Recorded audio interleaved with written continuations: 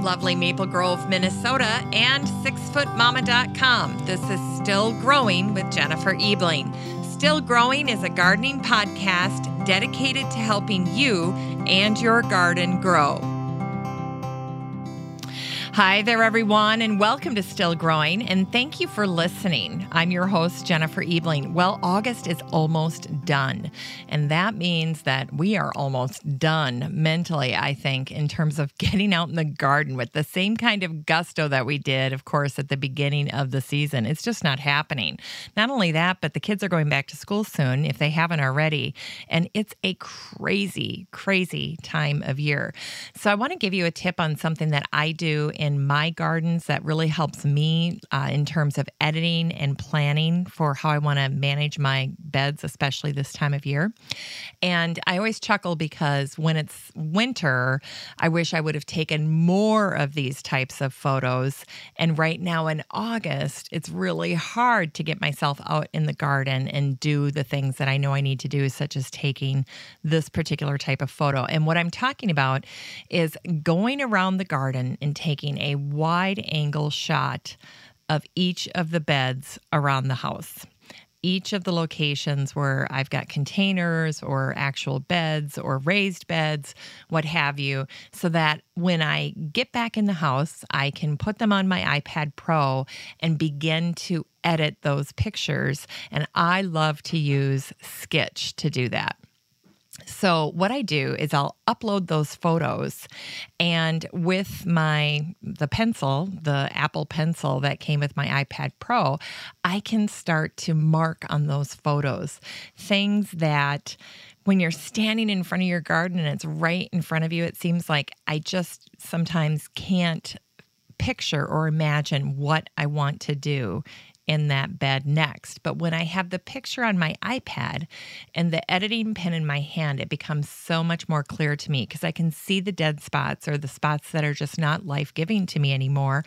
And that's when I really start to work on my planning for how I want those beds to look next year, or even things that I need to do yet this fall to get those plans in place. So I'll start looking at things like what in particular is not working. And I'll usually just begin by circling those areas. And then when I'm out there with my student gardeners or by myself, I'll know this is the particular area that we need to start removing plant material in or begin dividing things, thinning things out, what have you. Somehow just having that wide angle picture on the iPad with some type of editing tool or software, whatever you like to use, it just seems to make it so much more clear what needs to happen next. So there's my tip for you on editing your August garden. I also want to remind you that coming up this month are a couple of shows that I'd like you to do a little bit of prep for just so that you can maximize your enjoyment. The first is we're going to be doing a spring bulb ordering party, kind of online, with 3 special guests and then 2 representatives from bulb companies. So in order to prepare for this, go to the Color Blends website and order their latest catalog, and then go to the Van Engelen website and order their latest catalog.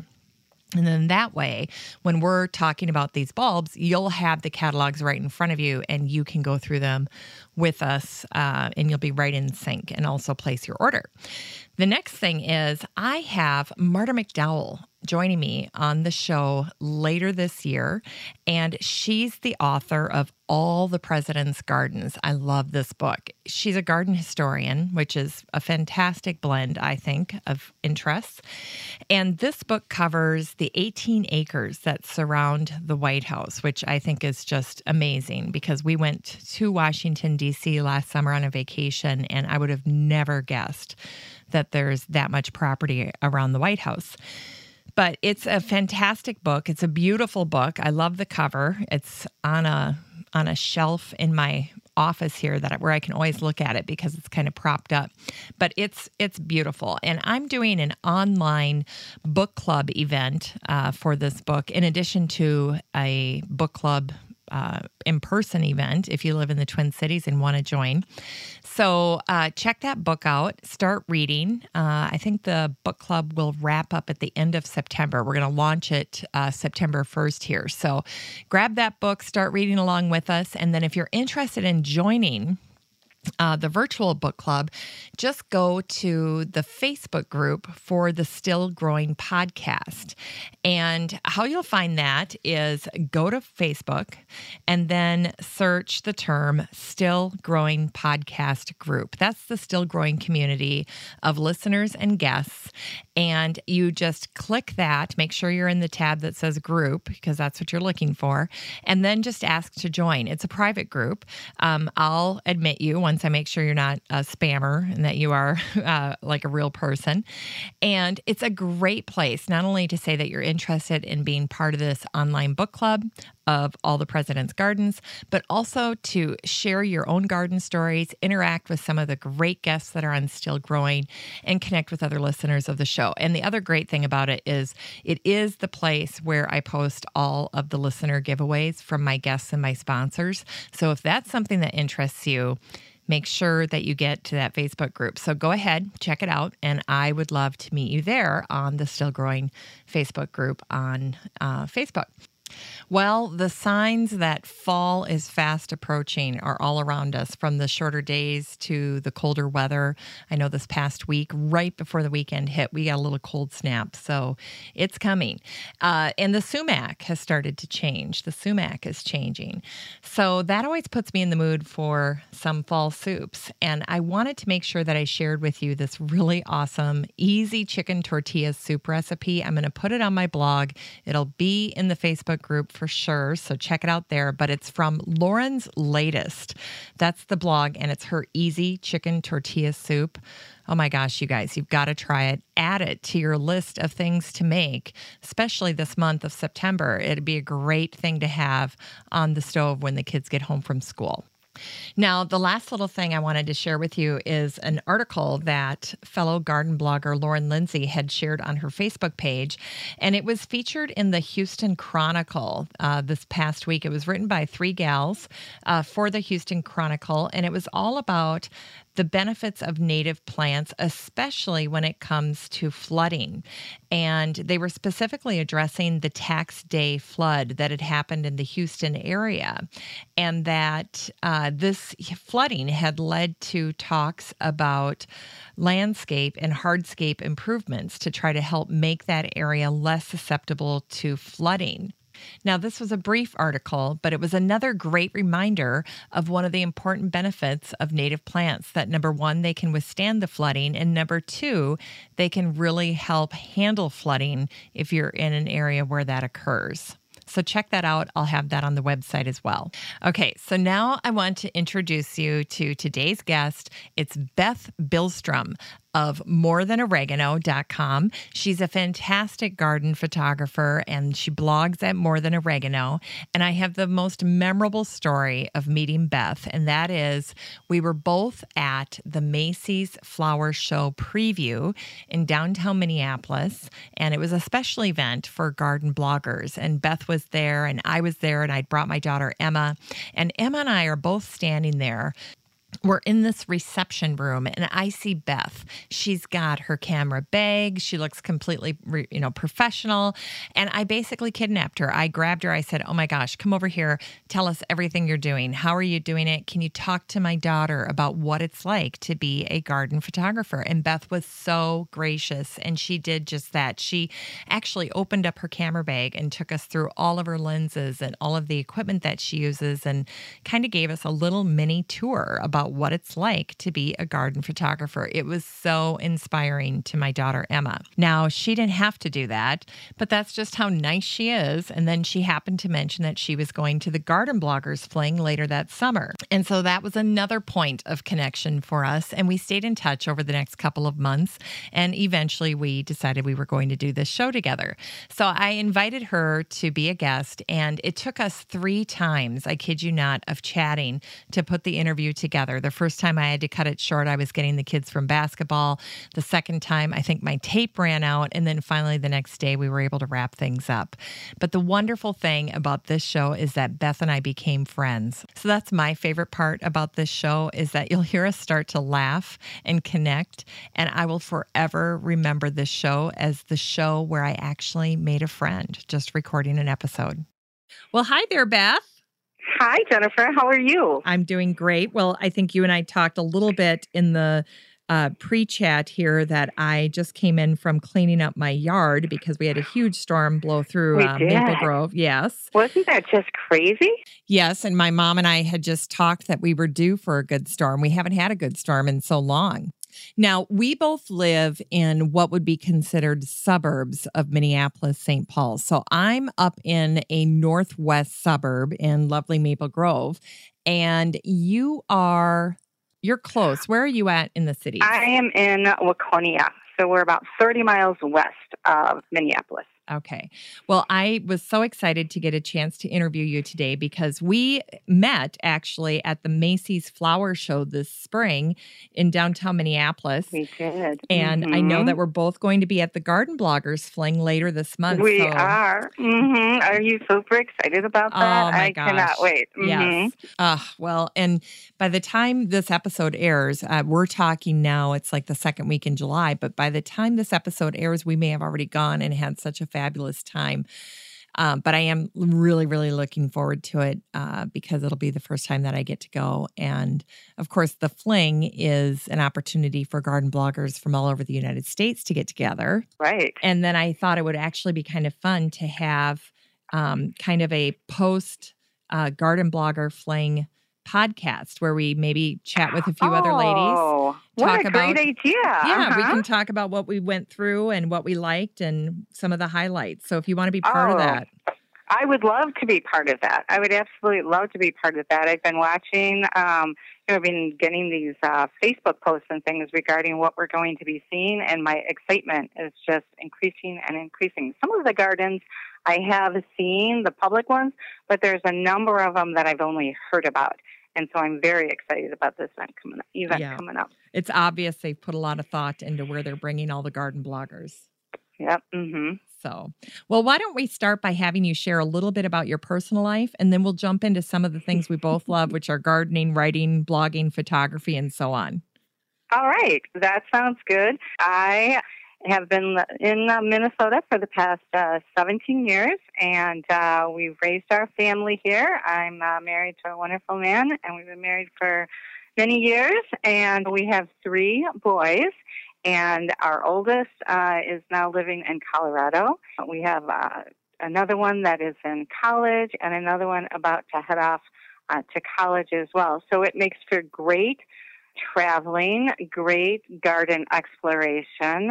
We love music. My husband and I spend a lot of time in different musical venues around Minnesota. We have a boat. We love the lake life. We're just generally people who are active. Very active. Now, where did your boys go to college, or where are they going to college? Our oldest 2 went to North Dakota State University in Fargo. So Jake graduated just this past May. Joe is there, and he will be there another couple of years. And then our youngest is headed to Purdue. Oh, Purdue. So we've been going back and forth to Purdue. It's a wonderful community, and actually there are a lot of Purdue alumni right here within the Twin Cities. We just got invited to a barbecue that they're going to be having. So that's always nice. It's just a very busy time of people just kids just going, living their dreams, starting out their dreams. Mark and I continuing our dreams, and it's just really a very fun and active time in our lives right now. It's funny you say the thing about the Purdue alumni. I know a woman here in Maple Grove that's a Purdue alumni. I'll have to put you in contact with her. Yeah. So, yeah, and she's lovely, so you'll like her. Well, one of the first things that you mentioned when I met you was that you were moving more and more into the photography space because you started out as a blogger, and now you're really taking up this whole passion around photography, and you are going to be releasing an on-site gallery, this aspect of your blog where people can buy your fine art photography. And I'm so curious, what moved you to get into photography? Well, photography has really been a part of my life ever since I was young. I still remember when I was 10 years old, my grandmother giving me my first Instamatic camera. My father used to work for Time Life magazine, and so we always had those big, huge photo books in our house, and I have just really enjoyed photography for a very long time. And actually, the funny thing is that and on several occasions, I had my camera and was really moving towards starting more of a professional journey in photography. And as you know, life sometimes, other priorities and things get in the way. Really, my passion for photography has always been about inspiring. And I think once I realized, once it connected with me, that I can take all of this wonderful inspirational passion that I have for the garden and translate it into images that can inspire and uplift other people. It just really kind of lit a fire, and things just started really moving in that direction. What's in your camera bag, Beth? Give us a tour. What's in there? All right. Well, my camera bag initially started with a full format Canon 40D, and that was many years. But I loved it. I did really love it, but it's a large camera. It's a very large camera, and I'm not an incredibly large person.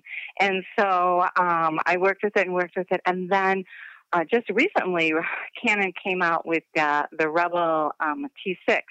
And so I actually went into that. It's not a full format camera, but the quality of the images and the quality of the lenses is very, very nice. And it was just really a great way to get me right back into it. So that's the body that I shoot with right now, although I also definitely have my eye on the Canon Mark 5D, so we'll be looking at that. So I shoot with that body, and then I have a couple of zoom lenses. I have a macro lens, which is a 60 millimeter. But my favorite artistic lenses are the Lens Baby kit with the optics. That just really opens up the field for artistic interpretation of your subject. And so I'm having a lot of fun and a lot of enjoyment just exploring the world with that lens right now. Okay, now you have to remember that there are people that have no idea what you just said. So what is, and I'm in that camp, Beth. So what is the Lens Baby? Do I just go on Amazon? Because, you can get everything from Amazon. But tell me, what is it? Lens Baby is a special manual focus lens. They've been around for years. And basically what it does is it helps you you shoot your subject, you capture your subject in different artistic ways. There's what they call a sweet spot, which is where where you can get this really sharp focus, and then the rest kind of blurs the image. You can distort the image. You can change the light on the image, but it's all done manually. So it's a very hands-on photographic experience. And it just gives you a look in your images that you really can't get even with some of the software that you manipulate, your images with, kind of really develop your own style and your own voice. So if someone is really interested in a more creative, artistic sense of photography versus more of the scientific, trying to show like anatomically correct every part of a plant or things like that, if you're really more interested in bringing out your own ideas and voice in a image, you would want to explore the Lens Baby. And so I have what's called the Lens Baby Composer. So Lens Baby is kind of what Canon would be. They're actually the company, and then Composer is the type of lens. Okay. Does that make sense? Yes, that makes complete sense. And your website is called More Than Oregano. And you started out as an herb gardener. You're still an herb gardener. Give me a virtual tour. Other than oregano, What are you growing for herbs? Because I know you're growing oregano, Beth. I'm definitely growing oregano. In fact, I'm growing 5 different kinds of oregano. Oh my gosh! Now you have to tell us. You can't give us that kind of tease. I just thought you were growing oregano. I did not know about 5 kinds of oregano. Right. In fact, I do have a post on my blog for anyone who is interested in it. Of course, you can always use oregano for seasoning, and that's basically how my website got its name. But then also, I grow herbs for culinary purposes, for pollinator attracting purposes, and for fragrance. I just started exploring different varieties of oregano and said, I hadn't heard of these before, but I'm growing Dittany. It's actually, the long name is Dittany of Crete, and it is just a beautiful oregano that has so many different uses. I'm growing this one. It's called Kent Beauty.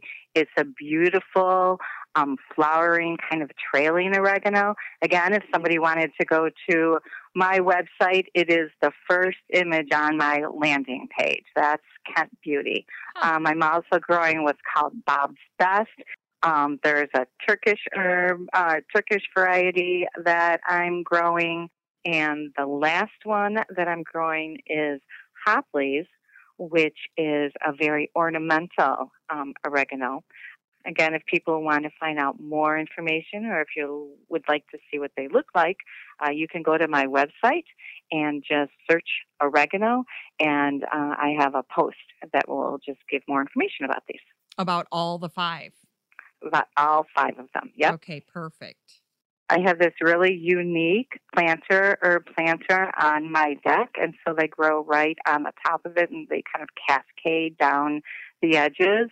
And so my planter is like a raised pyramid. It has 5 levels to it, so that's what's growing at the top if you want like a visual tour. Yes. And then when you kind of go around the sides of it, I have different varieties of basil that I've grown from seed. I'm also growing stevia. I'm growing chives, different ornamental peppers. I had been growing cilantro, but the ones that I was growing in that, they have now bolted. They have gone to seed, so I have pulled those out, and I've replaced them with some other varieties of oregano, some chervil, some parsley, all of that. I have French tarragon that if you have never grown French tarragon in your herb garden, I would highly recommend it. It's a very flavorful herb on the savory side, so it's a great herb to season fish or chicken with. Grilled chicken with tarragon, garlic, and a little bit of lemon is outstanding. That can be like the basis of your entire summer menus if you want it to be. There's so many things you can do with that simple recipe. Tarragon is supposed to be good for high blood pressure too. Tarragon is really a wonderful herb. It's really fun to grow. It gets its name from it looks kind of like a serpent, so tarragon means little dragon. And so it kind of just, squirrels all around there in your container. It's another good one that's good for cascading or, more of a free-form type of herb. I have a planter that I put that in with some lemongrass and another basil, and they're all growing together very well. They take full sun, so they're really good herb partners in a container. Now, you mentioned growing basil from seed. I've never done that. I love basil. I buy it, started. I buy the Bonnie plants already started from the big box stores. And I usually buy a couple flats at a time. I'm not happy unless I have about 20 plants at all times. And that's good because basil loves company, so that's good. Yes. Now, what's it like growing it from seed? How patient do you have to be? You don't have to be very patient. In fact, growing basil from seed is so easy. You could take even just, if you just wanted to grow it as like little microgreens, you could even take just like something, a little dish, kind of like a pie plate, and put, your soil in it, sprinkle your seeds over it, sprinkle a little more soil, and keep it moist. They will pop up very quickly. And if you want to just use them as microgreens, then you can kind of just snip those off, use them in whatever you want, and just replant. And that's a good way to keep basil growing over the winter. Because if you try to do a full basil plant, a lot of times over the winter, it gets kind of spindly and it'll just like shut down on you. Okay. So that's a great method to try if you would like to have fresh basil over the winter. Mm-hmm. I like that. And it's a great thing to do with the kids too. It's a great thing to do with the kids. And once you start growing basil, they in many of the garden centers are really offering a lot of different varieties. But just like anything that you grow from seed, you always have more choices available to you if you decide to grow from seed. So any of the large seed companies, if you go on their websites, they'll have lots of different types of basil that you can try. Anything from vine basil to spicy basil, Asian basil, purple basil. I mean, there's just so many different varieties that are really fun to try. And if you do enjoy that and want to put them in your containers or in your gardens, a lot of those types of basils, when they flower, they will also attract a lot of the different pollinators that you want in your garden. So the bees and even the hummingbirds, things like that, they'll attract. So it's really a great thing. Well, that's good. Now, when I use this plate method and I'm growing the basil, I'm going to call it my Beth basil. Which might not be the same as holy basil, but we know. But it's very close. And I'm sure your husband would agree, right? It's very, very close. Yes. Well, listen, I love to do that. I'll get a plant or something from somebody at a plant sale. And all right. And one of my first plants that I bought at a plant sale was from this sweet old lady named Doris, and I bought her dahlias that she so loved. And of course, I said, Doris, what are these called? And she's like, I have no idea. And I said, well, they're my Doris dahlias. So one of the first garden tours, hilarious. It was, one of the first garden tours I was in, people were like, oh my gosh, those dahlias, what are they? I said, well, those are Doris dahlias. So and now they're looking through all these catalogs saying, I cannot find a Doris dahlia for the life of me. Where did that woman get those dahlias? So now I'm going to do the same thing with my basil. It'll be like, no, I started on a dinner plate and it's called Beth basil. No, on a pie plate. A pie plate. It needs a little bit of depth. You'll be spraying it with water and saying, why won't these things grow? I can't get this to grow. I got to talk to Beth. I got to talk to my grower. What am I doing wrong? I got bad basil here. Why won't it grow? Bad batch. Oh, honestly. Well, hey, speaking of growers, where do you get your seed? Where do you like to get your seed? Okay, I like to get my seed from a number of places. I do use Johnny seeds. I use Renee seeds, Renee Garden seeds. Yeah. I do also, this is one of the lovely things about what I do, is I do work with seed growers and breeders. And so I do get to trial a lot of the new seeds that are coming out. And, and so that's really fun. So some of the, you might work with a bow, horticulture or Seeds by Design. They don't provide seeds right to market, but if you go through Johnny's or Renee's or some of these other places, then you will get their seeds as it kind of goes down into the retail line. But Johnny's is a good one. Like I said, Renee's is a good one. Those are your favorites. I have some Burpee seeds. I do use Burpee seeds. They have a great organic line of seeds that I really like. So do you have little pots all over your house or all over your garden outside with herbs in them? I can't imagine that you're confining yourself to this one triangle planter. No, I'm not. In fact, during the winter, like as winter goes into spring, it gets a little comical because, someone from my family will open up a cupboard and there will be, chives germinating because chives germinate better in the dark, so chives will be germinating down there. And of course, then I do have my growing station downstairs, which, is always kind of funny to walk down there and see these lights and see all this like green plant matter growing, and I'm just growing basil, and, in a pie plate. In a pie plate. But, that's as a home gardener, you just have to be pretty innovative. If there's a really good light source, and that's something that you can, when you buy seeds, buy those seeds that have good directions on the back. I always try to tell people that because it'll tell you how it germinates best. Not all seeds germinate the same. And so some seeds need more light than others. Some seeds germinate best in dark, and then they want you to move it to the light. And so, you have to, when you're growing indoors as a home gardener, you kind of just use those little innovative spaces. My college sons will come home from school, and sometimes there'll be plants on their windowsills of their bedrooms. They'll be like, do I have to share my bedroom with the plant? Yes, you do. You're like, honey, I know you can't close your shade, but just dress in the dark. That's right. Oh my gosh, I love it. Well, speaking of herbs, you just had, when I was looking at your website, you had a post about chamomile. I've never grown it. Okay. True confession, haven't grown it. But you said there are 4 reasons that people should grow chamomile. I'd love to hear you go through them. Oh, yes. Chamomile is great in the garden for a lot of different reasons. One, if you live in a northern climate like we do, it still grows very easily and very well. It does self-seed, so I just want to let people know that if you start with a little patch, you will have a larger patch very quickly. Okay. But I use it, and that's why I posted these reasons, because I use it in a lot of different ways. So having a lot of it is, I think, a very good thing. I think that's a great thing.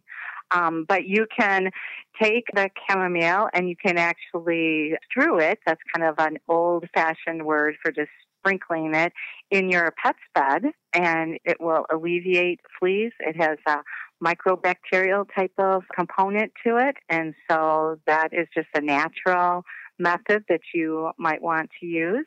You can also steep it as a tea, leaves, for 5 or 10 minutes or so in hot boiling water, and then cool that. And then you can use that as a hair rinse. And you do need to leave it on, like if you want your hair to be lighter, you leave it on a few more minutes and just kind of play around with that. But if you use it several times, it will actually, lighten your hair. You can also use it in the garden as a natural way to boost both your cabbage and your onions. It just makes them more vigorous in their growth, and it actually also helps to ward off some of the bad pests and things like that. And then you can also make a very simple syrup out of it to kind of leave in a dish for the bees. And if you've never made a syrup with your herbs, it's just a basic recipe of 2 cups boiling water, add in 2 cups sugar, have it dissolve, and then turn the heat off of it. And then you can put the chamomile flowers in there and let it steep again for 4 to 5 minutes, and just put it out there for the bees. There you go. Well, how interesting is that? Yeah. Kind of fun, huh? And I love that. I love just, if you're going to grow an herb, especially in a small garden space, you don't necessarily have to grow a lot of different herbs, but if you grow a few and then several different ways to use it, well, doesn't that make that fun? Yes, it does. Yep, absolutely. Yeah. So you said it gets a little thuggish. It can get a little messy. Is it easy to pull or control if you need to go in there? It is. It is. Like mine grew up, and then just about 2 weeks ago, it was getting kind of unruly, and so I just cut it all back to about 4 inches. And now it's growing up again, and so I'll have a second flush of flowers and things to work with. Oh, are you growing that from seed too then? I did grow from seed. Mm-hmm. All right, another thing to order. It's on my list. Well, what's one of the most, in your mind, Beth, what's one of the most terrible pieces of advice that's currently being implemented by gardeners these days? Do you have something that just drives you crazy?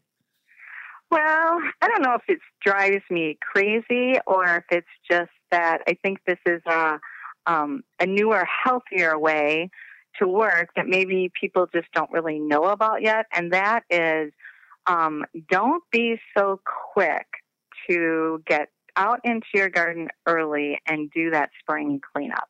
I mean, that's something that we keep, we have been told, get all of that cleaned out before you plant, get out there, work that.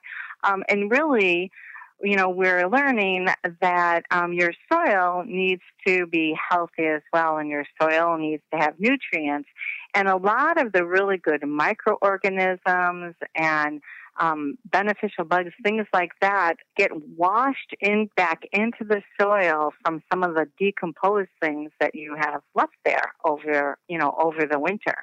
So you want to let your garden receive a few spring rains to wash those beneficial microorganisms back into the soil, and then give your soil time to dry out before you get in there, because otherwise you're just really compacting everything. Yes. So my thing is, like, when I hear people saying, "Oh yeah, I can't wait to get out in my garden," I'm always like, well, just give it a second. You don't have to be the first one. That kind of makes me crazy, because I know, I'm always anxious to get out there too. But maybe start with your containers. Yes. Give your garden a little time to make some good soil soup. You know what I mean? Yep, absolutely. Well, I just had interviewed Robert Korick, and he's written those books on understanding roots. And one of the things he said, it was very subtle, but it made me think it's something I need to get because I don't have it, and that is a pitchfork. So when he's digging, he prefers to use a pitchfork because it's less compacting than a whole big shovel going in there. And I thought, you know what? Didn't even think about it. Never gave that a second thought. The other thing that I did, let's see, it was last year, toward the end of the year, is I installed some paths in my garden. Great. Yeah. So that's great. Yeah, we're defining where we're walking. And it's really helped, especially with the kids and the dog, that they've got, areas now where it's very clear this is where we're walking. So that was helpful. Do you have something like that in your garden? Do you have defined paths? I do. We put in little stepping stones just a few years ago. We also found these I'll tell you, a great place to go is when you go to some of your landscape supplier places, and they might have leftovers of jobs that, materials that were just left over from a large material. We picked up really inexpensively some of these. They're actually made of concrete, but they look like barnwood. Oh. And and so we actually made a little patio, a barbecue patio. We had enough of them. We made a small barbecue patio, like 12 by 12, right behind our garage right there, and then used them for stepping stones as well. So, and then on the other side, we used brick pavers and put stepping stones through, like the tomato. I grow my tomatoes vertically. So we put it through that garden, and then along, I have a big, what's called a keyhole garden, kind of along that way through my raised beds. And that has been awesome. And so it doesn't have to be elaborate. It doesn't have to be this elaborate, intricate type of brick paver thing if you don't want to. You can make it just very simple, and it does the same thing, right? Absolutely. Now, Are you an easily enchanted gardener, or do you resist allowing your emotions to guide you in the garden? You know what? I used to be very easily enchanted. I mean, I just was bringing home all the tropicals, and if the flower caught my eye, I would really just grab it. But, as you garden a little bit more, you do get a little wiser to that. And I'm more cautious now to do the research and see how well it will do in my garden. However, that said, I have to say, I still have that kind of enchantress side, and in that it has to have something that pulls me in, either a color or a texture or a fragrance. And that's probably something that I react to more emotionally. And I like to have that part, add some excitement to the garden. Then I'll think, well, no, I'll take a pass on that. Does that make sense? Now, do you have a color? If I was going to entice you, what color would it have to be for you just to lose your mind and buy it? Well, yesterday, for $6.94. I came home with a passion flower vine. So there you go. But what color? What color was the bloom, purple. Beth? I'm sorry. Okay. It was purple. It was purple. There you go. In honor of Prince in the state of Minnesota, we're going with the purple. So you have a weakness for the Viking purple, huh? Well, I'm not. No, it's really not attached to the Vikings at all. But I just thought about that because you were like, well, do you have an emotional thing? Yes. Well, there I am. I actually went for soil because I was refilling my raised beds, and they were having 75% off. And here is this purple passion flower vine. Talk about giving in. I'm like, for $6, I can buy that, even if it doesn't last. Yes, I know. Oh my gosh. I tell you, I had a phase. I've been gardening for about 17 years as well. And, you have those phases where, when you're learning to garden, that I don't know, you get a little snobby about some things. And I went through a phase. I went through a phase where I was like, oh, I can never have a daylily. They're everywhere. They're everywhere in Minnesota. That's just, it's shameful, the yellow daylily. So I was like, no. And then I would go see people's gardens. And if there were too many annuals, I scoffed at that. It was like, oh, well, anybody can go buy annuals, but, so what did I do today? I was, recovering from this storm, and I've done this garden tour before, and I know that the week that this garden tour happens to be kind of a lull week in the garden. The early summer stuff has stopped blooming, and then the stuff that's supposed to be blooming, for the back half of the season isn't ready yet. And I'm at Lowe's. I'm getting some new pruners. I'm getting some things. And curse you, Lowe's, you have the clearance area, and they had all their hanging pots were $5. I know. And you just, you give in. You do. You definitely give in at that point. Yeah. But, it's so funny that you talk about how we cycle through. And I like when you say that we get a little snobby, because honestly, for a long time, I didn't use purple just for what you said. I'm like, how predictable. Minnesota purple. But this year, it is everywhere in my garden. I put in some of those bloom-struck hydrangeas, and wow, they call it purple. But boy, are they getting purple. My pansies, I went crazy on the yellow and purple pansies. Well, of course, I had a graduation too, and so our school colors are gold and purple, and so that probably encouraged that, but it didn't take much, and I, and the annuals. I have a place on my porch is mostly shade. And I have always kind of, struggled because shade gardening really wasn't my forte. I'm more out in the sun and the big pollinator. But this year my containers look great. I used a lot of Coleus, and do you pronounce it Coleus or do you pronounce it Coleus? How do you pronounce that? Well, I say Coleus, but I've never heard this other saying, and now that's going to stick with me. It's like the first time I heard someone say clematis, and now I can't stop saying it. It's like, great. Thank you. Thanks for giving me the obscure pronunciation, because now everybody can look at me like I don't know what to say. So what do you say again, Beth? Because I've never heard that before. No, I'm not going to repeat it because I don't want to give gardeners bad habits. No. You have to say it now. You have to. Everybody's like furiously rewinding, so you have to do it. You have to say it. Okay. I used to say Coleus, but honestly, it's like that. It just doesn't really roll off your tongue very well, So I say Coleus. I think it sounds just so much nicer. What do you say? I'm not even getting it. I say Coleus. Coleus. Coleus. Doesn't it have more like of a French sound, don't you think? You know what? First of all, I absolutely love it, because whenever I say Coleus, I always think of colonoscopy, which I do too. Terrible. Terrible. So it's happening right now. Coleus. I love it. I think we'll just reinvent gardening terminology to make it just sound beautiful, don't you think? I think Because so. there's such a poetic sense in the garden that I think it should sound beautiful too. That's right. And some of our, the names just, don't roll off the tongue that easily. So, but anyways, back to annuals. There's really just some lovely things out there, don't you think? And the begonias this year are really amazing. That's what I grew as well. I grew those from, tubers. Have you ever grown begonias from tubers? Yes, I have.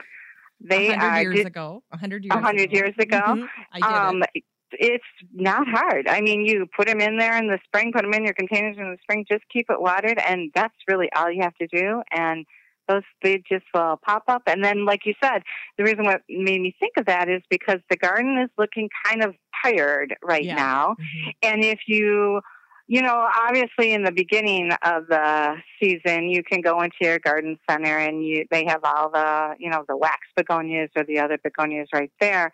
But those will start to look a little tired by the end of the season. If you do them from tubers, then when the rest of the garden is looking a little weary, now they look very fresh. And I just put them in my front window box, and they're coming up with some, how do you pronounce it?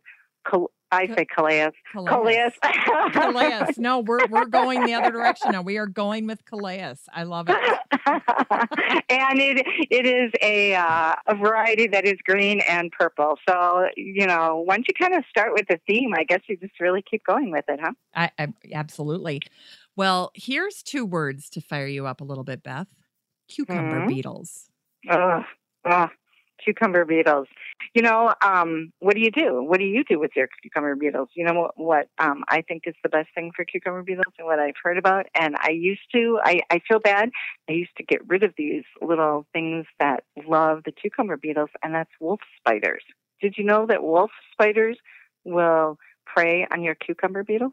I had no idea. So what do you do? I know. You order them? Well, you can do things. I would turn over my soil and there would be these little spiders coming out. And I used to think, ooh, but actually they're great. And you can promote the wolf spiders coming by having good soil. And actually, if you put straw down, that is also makes a good hiding space or living space for wolf spiders.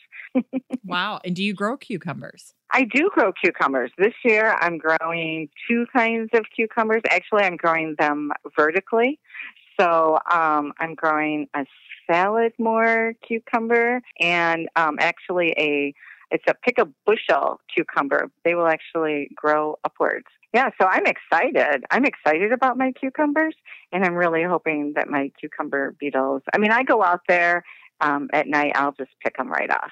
If I see them, yeah, I will pick them off.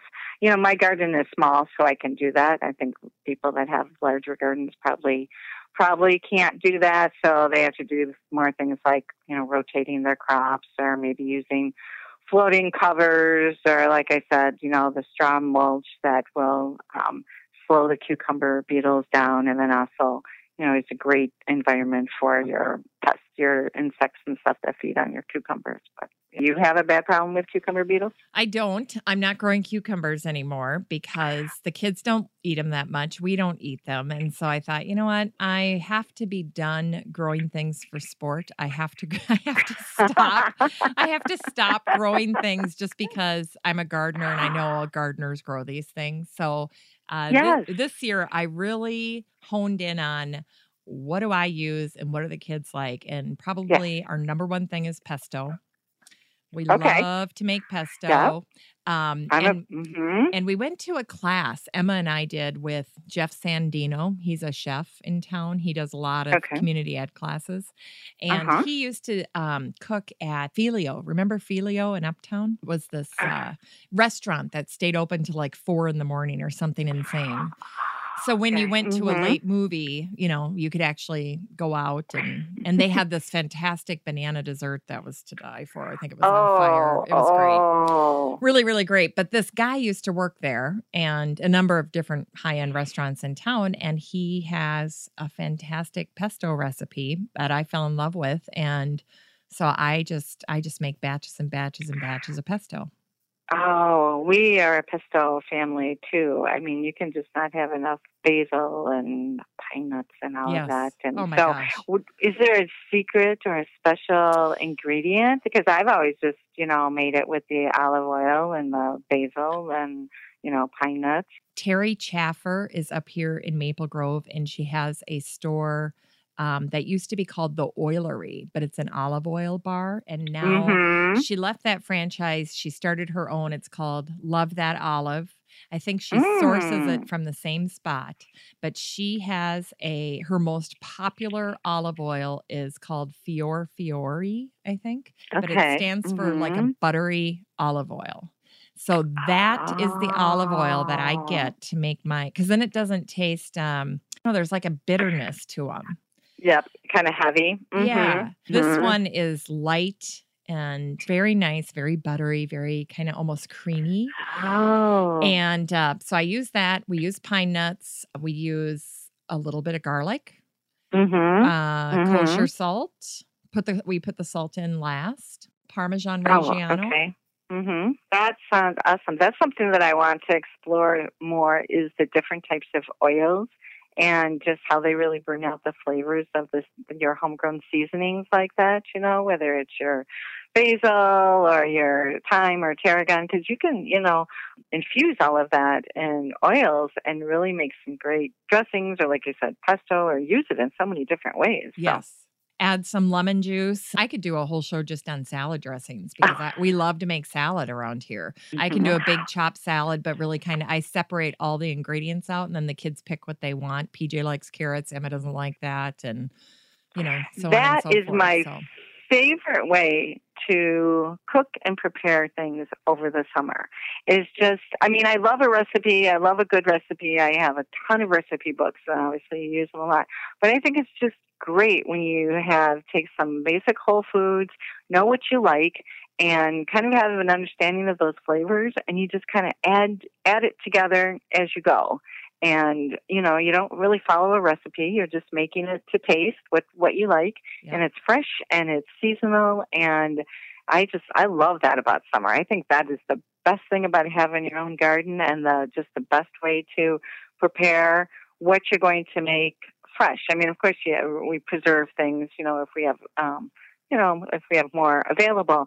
But I just think, having your basics and just keeping to what you like, I love that. Yeah, I do too. I think the kids think I'm some type of garden magician. I've got my younger two, especially, they have a very loose grip on where these plants are coming from. Because I'm not growing all of them from seed. Obviously, I need to get my pie tin going. I'm going to go buy some pie tins after this interview, Beth. But mine will have an Oreo bottom first. I'll have to take that out of there. Then I will use them to plant seeds in. But the kids have this, I don't know, they think I manufacture this in some way. And so, but they think it's fantastic. I've taught them how to go out and harvest the basil and harvest the lettuce and all that. And they just think it's fantastic.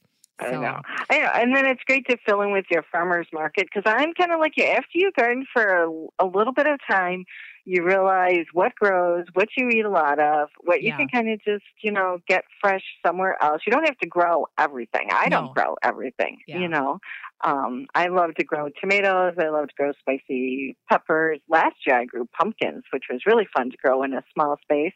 Got some of those big Cinderella pumpkins, though my space. Yeah, you just have to, I took, one part of my yard kind of slopes down, and it was just always just difficult to keep grass and stuff growing there. So I said, we tore all the grass out, amended the soil, put compost and stuff, and I grew pumpkins there last year. And it was just great. I just had to watch where the vines went, make sure they didn't go crawling into my neighbor's yard or anything like that. But I got a good, nice, little harvest and stuff of some of the different kinds of pumpkins. And so that was fun. Now this year we put vertical structures in that same place, and that's where I'm going to grow my tomatoes. And so I started to grow cauliflower, but that takes up a lot of space, and we don't really eat it that much, so I'm not doing that. And you just kind of make the decisions based on what you like, right? Well, absolutely. And I was listening to this woman that's really into homesteading, and she's got a root cellar, and she's got like this room devoted to canning. And I would love to Right. have it. Oh my gosh, buy a house with a greenhouse. I mean, I would just be like, oh, and here's my root cellar, and I know. like totally living the dream, right? But it's just not my reality. I've got a very small pantry. I don't see myself canning. Mhm. And I like that Bonnie raspberry jam so much out of the store anyway. I couldn't top it. I couldn't top it.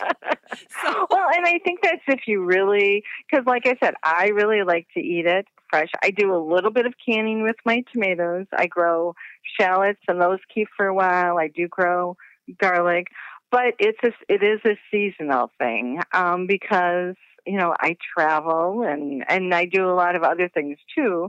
And so I think, yeah, like you said, certain people are wired up different, Yeah. where they're more the ones that really like to preserve that big harvest and Yes. stuff. But then it's just really always exciting the next year to grow something new. Before we leave this whole topic of edibles, I want to know what else you're growing. What do you grow in your garden that's edible? And then do you have them mingled in with ornamentals, or do you have designated edible areas? How do you have that whole thing set up, and what are you growing? All right. Yep. I do keep at this point, I keep my edibles separate just because my soil is better for where my veggie gardens are. I have my other gardens. I have more native plants in there, and so the soil can be a little rougher. I don't need it to be so nutrient rich. That's the only reason why I don't mix them. But like I said, this year I kind of backed off, so I'm growing several kinds of tomatoes, including some of the different cherry tomatoes. I'm growing the Chef's Orange and the Chef's Green. There's ones called Inca Jewels, some different Roma tomatoes. Those are the ones that I'll use for my pasta sauces and things like that. I have a really cool cherry tomato that I'm growing in containers called Candyland, and you just kind of pick those off and just eat them as you go. So I'm waiting for those because, then I can snack while I'm doing my gardening. There you go. That's the whole point of that. Well, we got to stay hydrated, right? You can stay hydrated that way. Mm-hmm. So I'm doing blueberries in containers. I have very clay soil.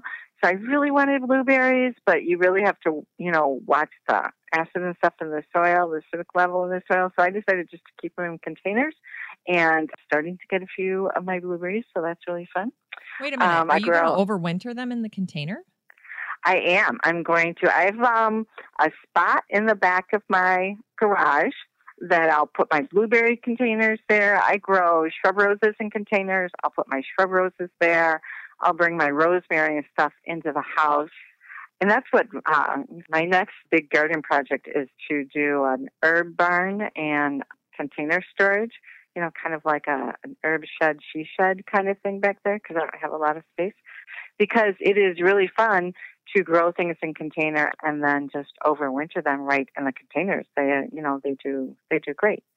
So I started my blueberries last year in containers, and then this year in the spring I just moved them into bigger containers, so they'll stay in the containers that they're in now. And then do you water them? Or you must have a heated garage, right? Not heated, insulated, but Okay. not heated. Yeah. And So you wait you leave them outside until they go dormant, until we get that first dormancy, and then you can bring them into the garage once everything is, they're done. They've gone to sleep, basically. And then you just bring them in the garage, and then as things warm up in the spring, then you bring them back out. Wow. And do you go into the garage and occasionally water them in the winter? I watched them this year, and the blueberry bushes I didn't water, no, and they were really just fine. I'm amazed. Yeah. I would have never thought to do that.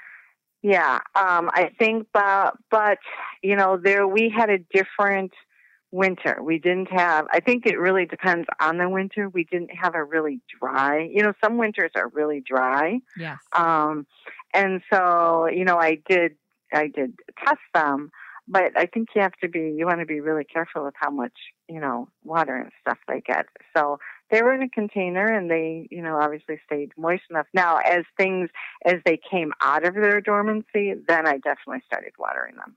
Okay. Mm-hmm. And do you have your containers in some type of drip system? I do not. I do enjoy watering in the morning. That's kind of one of my morning ritual things that I do. I have my coffee in one hand, and I'll just go ahead and water all my containers in the morning. You are the drip system. I am the drip system. Yes. And I've been really fortunate with that. I do have like some big maple trees and things, and so if I leave for a couple of days, I'll really give them a very thorough watering. And then I will move them more into the shade and come back in a couple of days, and they've been fine. I really haven't had any problem with that. Wow. And you must have more than one blueberry, right? I have 3. Mm-hmm. Okay. Because you're supposed to have more than one. Right. Right. You have to, depending on the types that you have, you have to make sure you have the right pollinator for your different types of blueberry. Now, I have a pink lemonade that they say is self-pollinating, but I'm not so sure that that's really working. Right, so I might have to get a different pollinator for that one. But the other 2 that work very well together is I have a blue crop and I have a Jersey, and so they're doing very well together. I just bought 2 blueberry bushes. I can't tell you what they are offhand. So I'm giving it a go this year, but it was a case of complete plant lust, just unchecked. So I have them and I have not done anything with them other than keep them watered. And now I'm going, and where are you going to put those? I got no spot for them. So they have to find a home, and they will. Something will get sacrificed, and then we'll put those in. Well, or you could just do them in containers. Or I could put them in containers. Touche, Beth. No, I understand. The fruit, having fruit in a backyard garden kind of does get to you, because I started with these blueberries last year, and when I bought them, I just bought them in these little tiny, I think I paid maybe $7 or $8. They're these tiny little containers probably at Lowe's or something like that.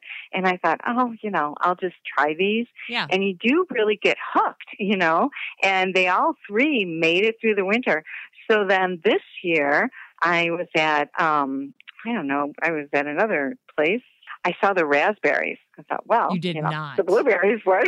You did not. So I bought 2 little raspberry bushes. You're going one's there. A Jewel and one's a Brandywine.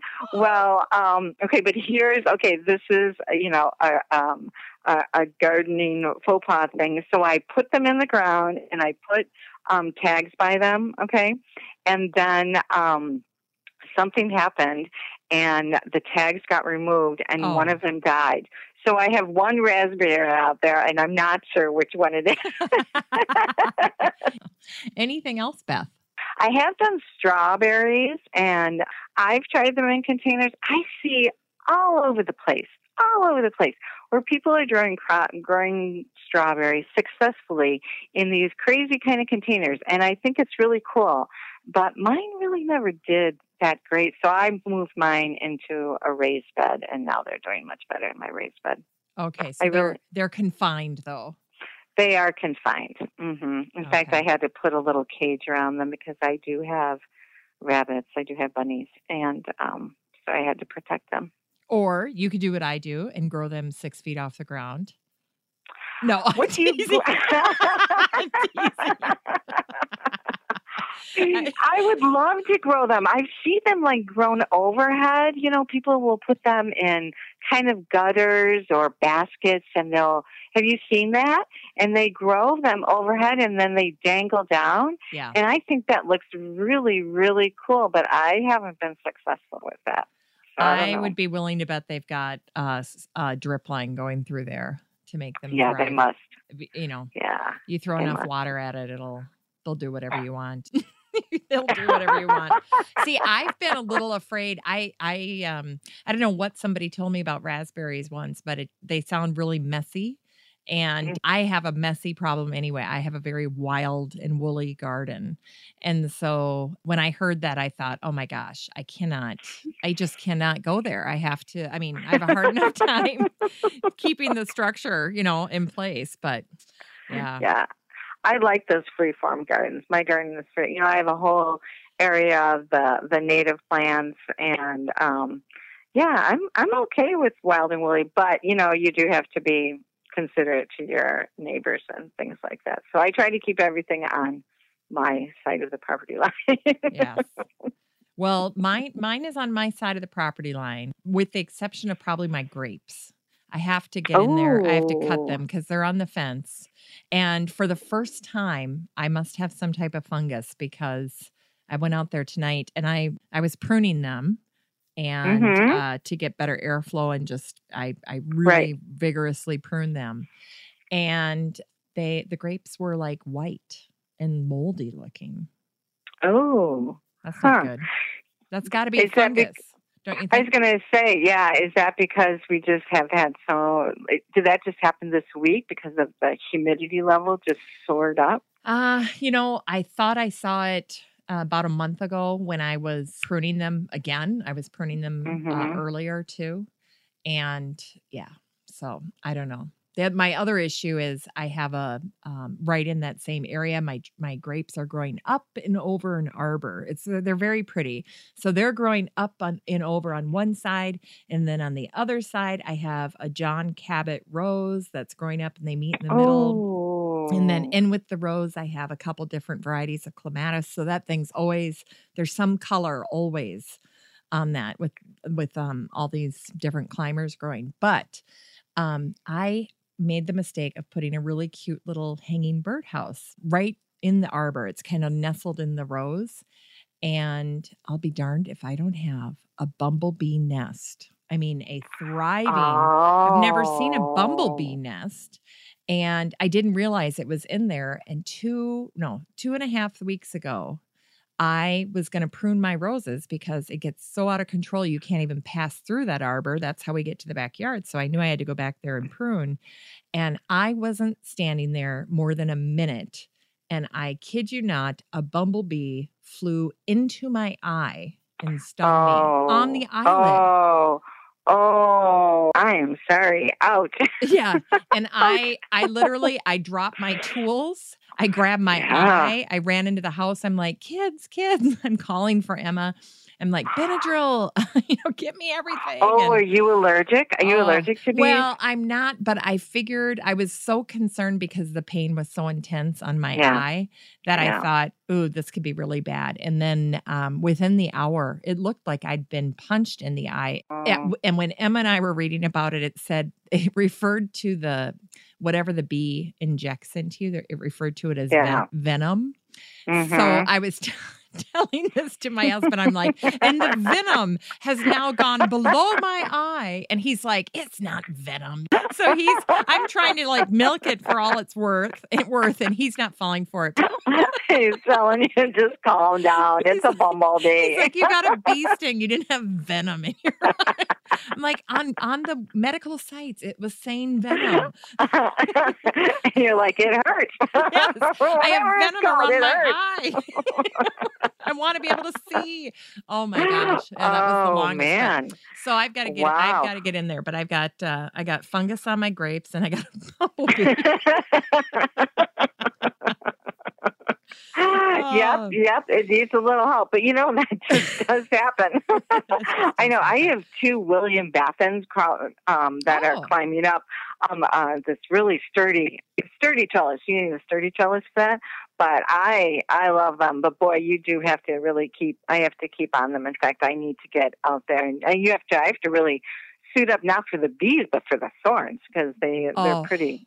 They're pretty thorny, but I really do love them, and they just, when they bloom, it's just really gorgeous back there. So I have lavender in front of it. And, that's cool. My clematis are blooming now too. So it is a very pretty time in the garden right now, isn't it? It is. Your clematis, you mean? My clementine. my what? Your clement. Yeah, Is that like my coleus? yes. Oh my gosh, I was going to tell you. I asked Emma how to say coleus. Or how to No, say... it is coleus. It's definitely coleus. I looked it up. It's totally coleus. Well, she said, I said, how would Latin people say it? And she said they would say col as in cold, and then a as in a, and then and then us as in Zeus. So we should be saying coleus. Oh, So well, then people will really look at you strangely. Let's do it, babe. You and me, okay? They'll really just say, what have you been drinking? And then when we tell people, let's do it just that way. Okay, so it's col as in cold. Cool. A as in the Fonzie. A. And then oos as in Zeus. That's what we will do. We'll do that on the fling, don't you think? I think we should. We've got to work that in. We'll have to figure that out. Oh, it's just criminal how much fun we have. Oh, I know. Well, listen, I wanted to also ask, because we had talked about this earlier, but shrubs. You have shrubs in your garden. So you're not just all edible or all ornamental. You've incorporated some shrubbery. What are some of your favorite shrubs in zone 4B or whatever we are? Yep. I came to shrubs kind of later in my gardening life, if you want to say that, because I just want to I want to be honest here. Initially, I kind of thought shrubs were like, why would you put a shrub in when you could put a beautiful flower in, or you can put something in that you would eat? That's what I thought first when I started gardening, until I realized that, I live on Windy Lane, and it is indeed windy. Okay. Nice. And really, in my back area, I'm really the only one growing back there. Although in the last couple of years, people have started putting in gardens. And so what would happen is I'd put in this lovely, lovely flower, and the gales would come and my flower would just be flattened. And I'd be like, what am I going to do?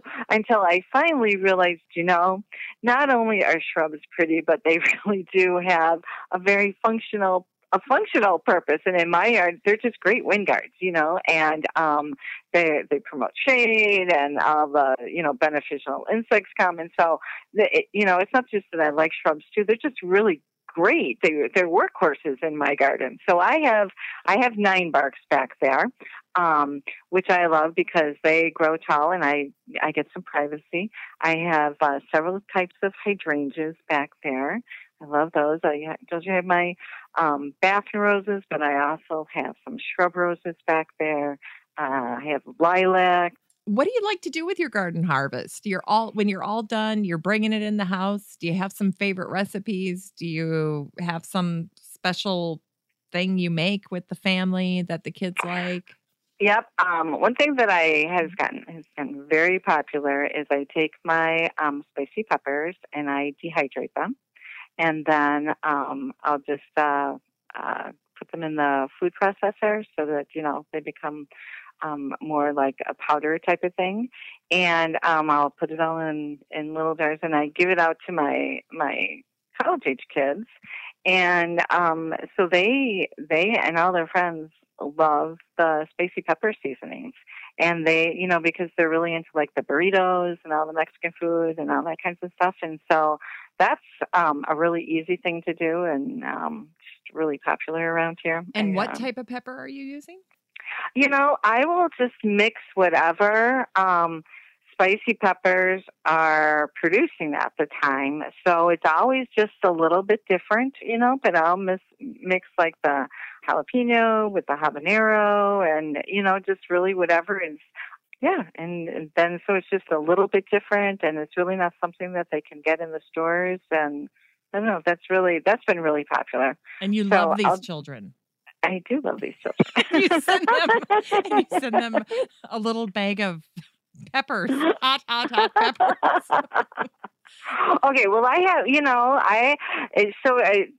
your kids not eat spicy food? No, we don't eat anything Okay. spicy. I think we're too Scandinavian. Okay. We talk about, our Swedish blood, how our spicy Swedish blood, but, Swedish spicy, yes. But I don't know. My kids, we eat a lot of that, so those go over really well. And then, so of course, then I'll make the salsa. I make pesto like you do as well. But like I said, most of it I really, we just eat as we go, and we do a lot of grilling, and so a lot of what I'm into is more the seasoning of things because I grow so many different herbs and things. So it's like if you have just a, fish or chicken, and you just kind of play with it. Like I said, I love a recipe, especially during the winter. But in the summer, it's more like, well, I'm kind of feeling like maybe we'll put a little tarragon in here and dice up some shallots, mince up some garlic, kind of throw it all together, make a paste out of olive oil, and then we'll use that to season whatever grilled meat that we're going to make, or maybe, like you said, we'll make a salad dressing out of that. We like to make bruschetta a lot, those types of things. Now, do you, when it's just about, the end of the season, do you preserve your herbs in some way? Do you hang them? I do. Do you microwave them? What do you do with yours? I do. A lot of times I freeze them. That's my favorite way to preserve. I used to dry them, but it takes a long time, and honestly, sometimes I just feel like they're not as clean then, because they're hanging up in your house. And so a really easy way is just to mince them up very small, measure maybe a tablespoon or two, put it in a little, if you have like ice cube trays, and then add some water to them so they turn out to be like cubes. Some of the, like your oregano and your thicker leaf types herbs, you can just lay on parchment paper on a cookie sheet and actually freeze them. And then you can just store them in a little container or box right in your freezer. And so, when you use them, then you're going to use them more like in a stew or a soup or something that you've cooked. Yeah. So, because their texture is going to be very different than when you just harvest them right from your garden. Mm-hmm. Here's something you can try, Beth. I discovered you can microwave your herbs, and it dries them like in 30 seconds, something like that. And the first time I did it, I was like, really? And I was checking like every 15 seconds. But it really, it's almost like an immediate drying that happens. Which ones have you dried that way? All of them. Yeah. So I did my sage that way for Thanksgiving. I knew I was going to use sage and rosemary. But this year was really fun because we did have that mild winter. And every year I throw a huge Christmas party.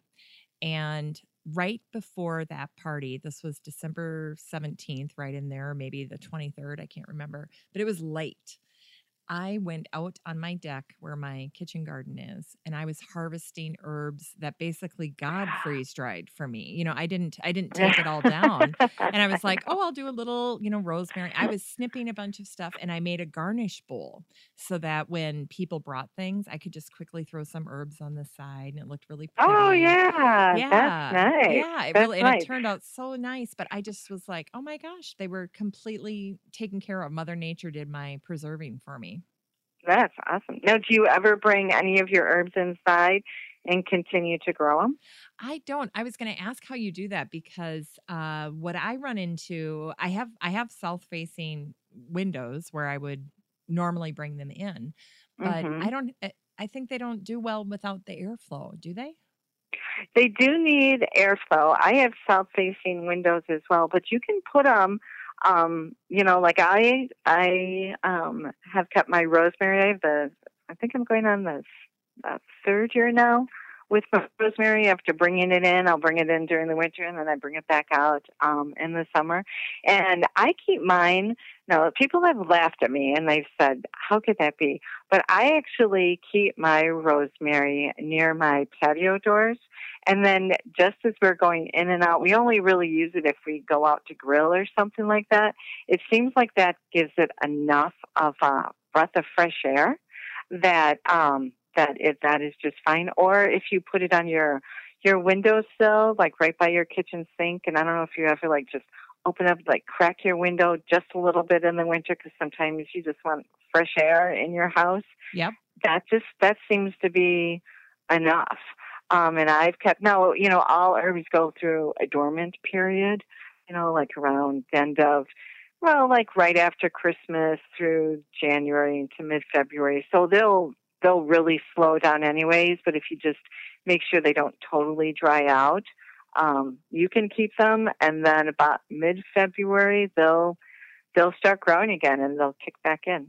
So they have maybe a 2-week period there where they're looking a little sad. Yeah. And, you can't harvest as much from them during the winter as you would during the summer, just because they're not as producing as much. But you can still keep a lot going. Your chives will keep going, your basil. Your basil will kind of keep going, but, then again, you can always plant the little micro basil that we talked about earlier, the microgreens. Yes. But your chives will grow. You can bring your thyme in that way. Your rosemary, definitely, for sure. I am going to try my tarragon this year to see if I can keep that going. So there's a lot. I am always one who goes for the fresh, because I do think you lose a lot of flavor when you dry, but it is a good thing to dry. But I do like the fresh herbs too. Yes. Well, there's just nothing better than having all that stuff at your disposal and stepping out there and just kind of picking whatever you want to do with it. Yeah, that is really cool. Now, is your kitchen garden, what you said about that, it just kind of preserved it, is it away from like strong gusts of winds? Is it a little protected area? Is that why? It's on my deck. If you can believe this, it's on my deck. My deck is south facing, and there's drip line up there. So it's watered twice a day. So it gets a lot of water. It has great drainage. But when, we shut everything off, I had things that had bolted. I had things that were, just really tall, kind of leggy. I mean, rosemary, that just doesn't, that just gets thicker and thicker. And so that's never an issue. And then when I wanted it, I would just go in and grab it and do like a little small, like a little votive vase. I'd throw some rosemary in there, so, a few little things. But I love, love, love it. And I just couldn't believe it. That could pick me up in the middle of the winter. Oh my gosh, yeah. Really, that just made the winter, we had a short winter anyway, but when you're out getting herbs that look fantastic, I'll have to send you a picture of it. You won't believe this garnish bowl I put together. I just was like, wow, the dill had gone to seed, but it was so pretty, the yellow flowers. I just clipped them. I put them in the garnish bowl. They looked beautiful on plates. You'll have to send me a picture of that. That sounds, you'll post it on Facebook. Yeah, it was so pretty. It was just pretty. And then, you have a cheese tray, you just throw a little bit of whatever on there. It's fantastic. Olives, and oh my gosh, we were so happening that night. That was awesome. You were doing it. You were really doing it. We figured it out. Well, one thing John loves, and I haven't made it yet, so you'll have to tell me if you've done it, but he loves to go to Chipotle and have their rice. Well, their rice is, how many cupfuls of cilantro do you think are in, the Chipotle rice, right?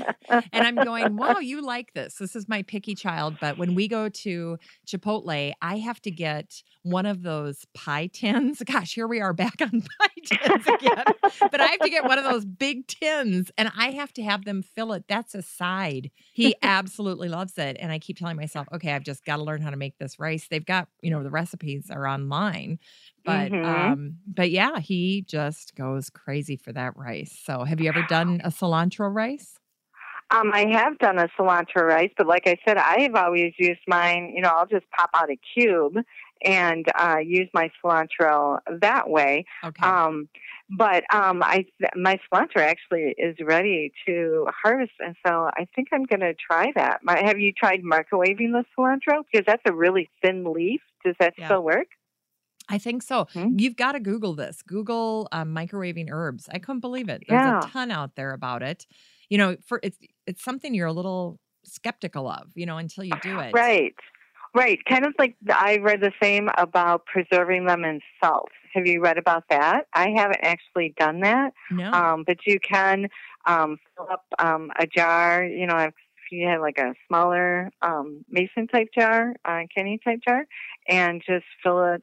I suppose you could use regular table salt. I think I would use kosher salt or something that had a little bit more, beef to it.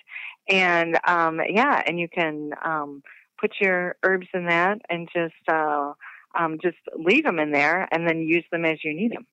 Now, I don't know if in that salt, supposedly you can just brush the salt right off and it doesn't adhere to the herb. So that's like the microwave thing. I've been like, really? I should try that. So I might do that. I might do both of those this season. We'll do salted herbs. I love that. I love It'd be really good in soups. Oh my gosh, that would be good, wouldn't it? Now, what I want to do, my lavender is growing like crazy this year. And so I've started harvesting that and then also collecting my rose petals. And then I have some essential oils. I have lavender essential oils and things. So I want to make some little just scented sachet type bags and things as gifts this year. Oh, that's a nice idea. Yeah. When I was reading this great book about herbs, I don't have the title handy right now, but I loved this book. And it was telling about the meaning of the different herbs. And that rosemary is the herb for remembrance. So whenever I have to send a funeral card or, something like that, I will take a couple snips of rosemary and just put it in the card. And then I'll write right on there, rosemary's the herb for remembrance, thinking of you.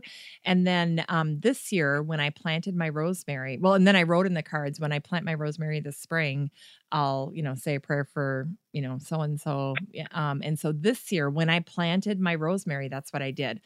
Right. Some of those meanings and the understandings of the plants, that there's a lot more to it than just a pretty flower or an interesting leaf, that, and I've always thought that was so interesting how they would also, flower speak, Yes. We're struggling. I'm struggling with, botanical speech, but, to be, proficient in the language of flowers. I have always thought that was just so interesting. What a very interesting way to communicate back and forth. Yep. And they did. They used to communicate with that. Well, as you know, I just interviewed Tara Nolan. She's the author of The Raised Bed Revolution. And I know that you provided some pictures for her with your fantastic photography. So what pictures did you give her? And tell us about that. You had to obviously, orchestrate a photo shoot. And what did you submit and what made it into the book? Well, the whole thing started because I grow in the keyhole method. Do you know what the keyhole method is? Never heard of it. All right. The keyhole method actually is a drought-tolerant gardening method. It really got its start actually over in Africa. And it's a self-composting, water-minimizing type of way to grow. And it's really cool. I actually have a kit. I won it, actually, but you can also make them out of stones. And most of them are circular. Mine is actually square. But the way that I set it up, it's 2 feet tall. So it's it looks like a raised bed. And you start with a layer of green material. So that would be, like grass clippings.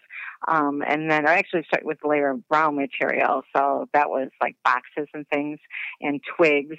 And then you added your green and then another brown. And so then you build it all the way up to the top, and then you put compost, and it's supposed to start out soilless. You don't use soil, but then you can plant right in that. And you water and you feed it through what is called the keyhole. And in that keyhole, that's like a catch basin, and that's where you put your garden, your kitchen garden scraps, and then you water through that, and it retains the moisture, and then the kitchen scraps provide the nutrients for whatever you're growing in your bed. And so that's why she interviewed me. And so I grew tomatoes and peppers and some other different greens in mine. And it was just overflowing. I mean, I don't think my tomatoes have ever grown so prolifically. It was there. I just had tomatoes everywhere. And so yeah, so I went out there and I took some pictures of it.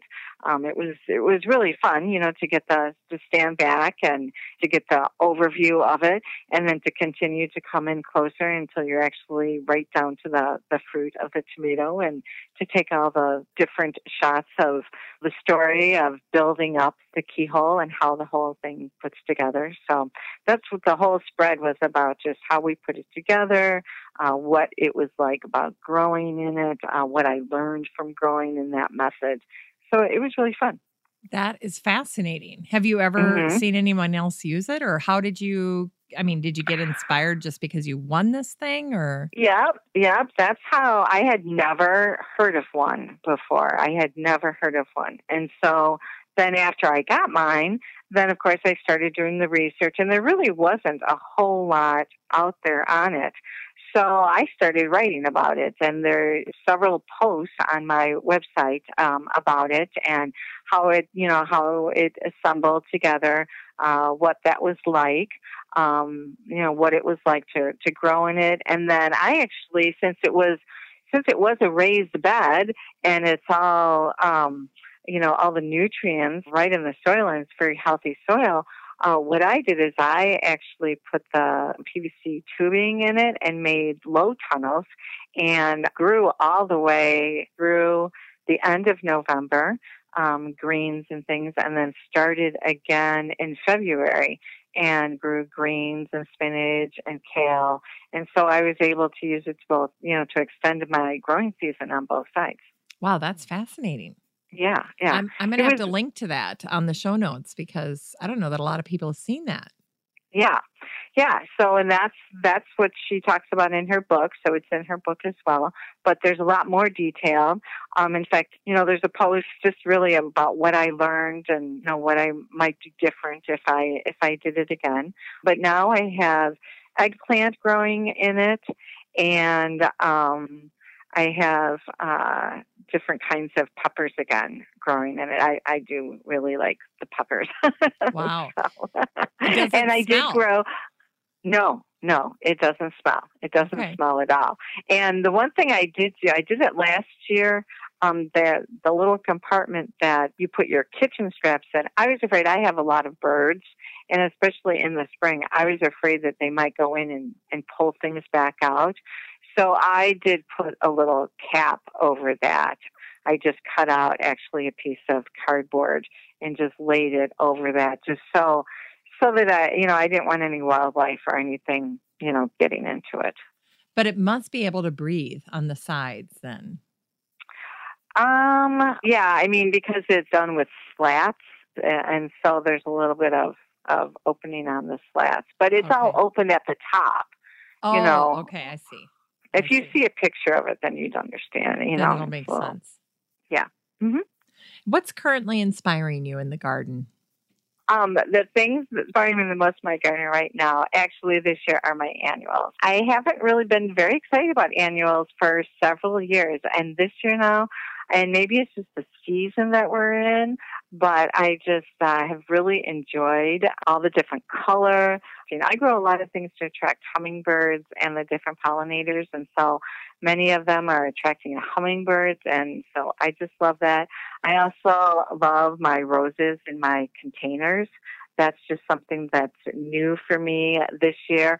They're up a little bit higher, and so they're just, the blooms and are just very, they're right there at your level, and they're just very easy to move around my patio. And so it just really gives me a lot of flexibility, decorating my patio type of thing. I really like that.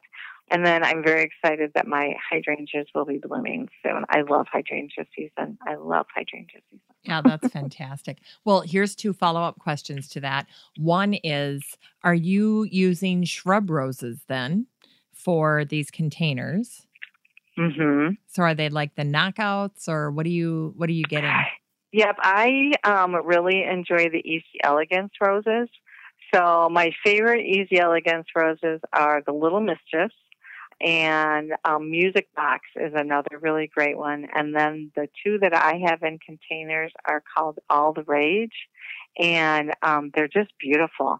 They're a salmon to pink kind of color. Oh, pretty. And they're just filling out so nicely, and just a continuous bloom. So that I'm really enjoying them. And then follow up on your hydrangeas. Do you add acid? I have the, no, I say paniculatas. What do you say?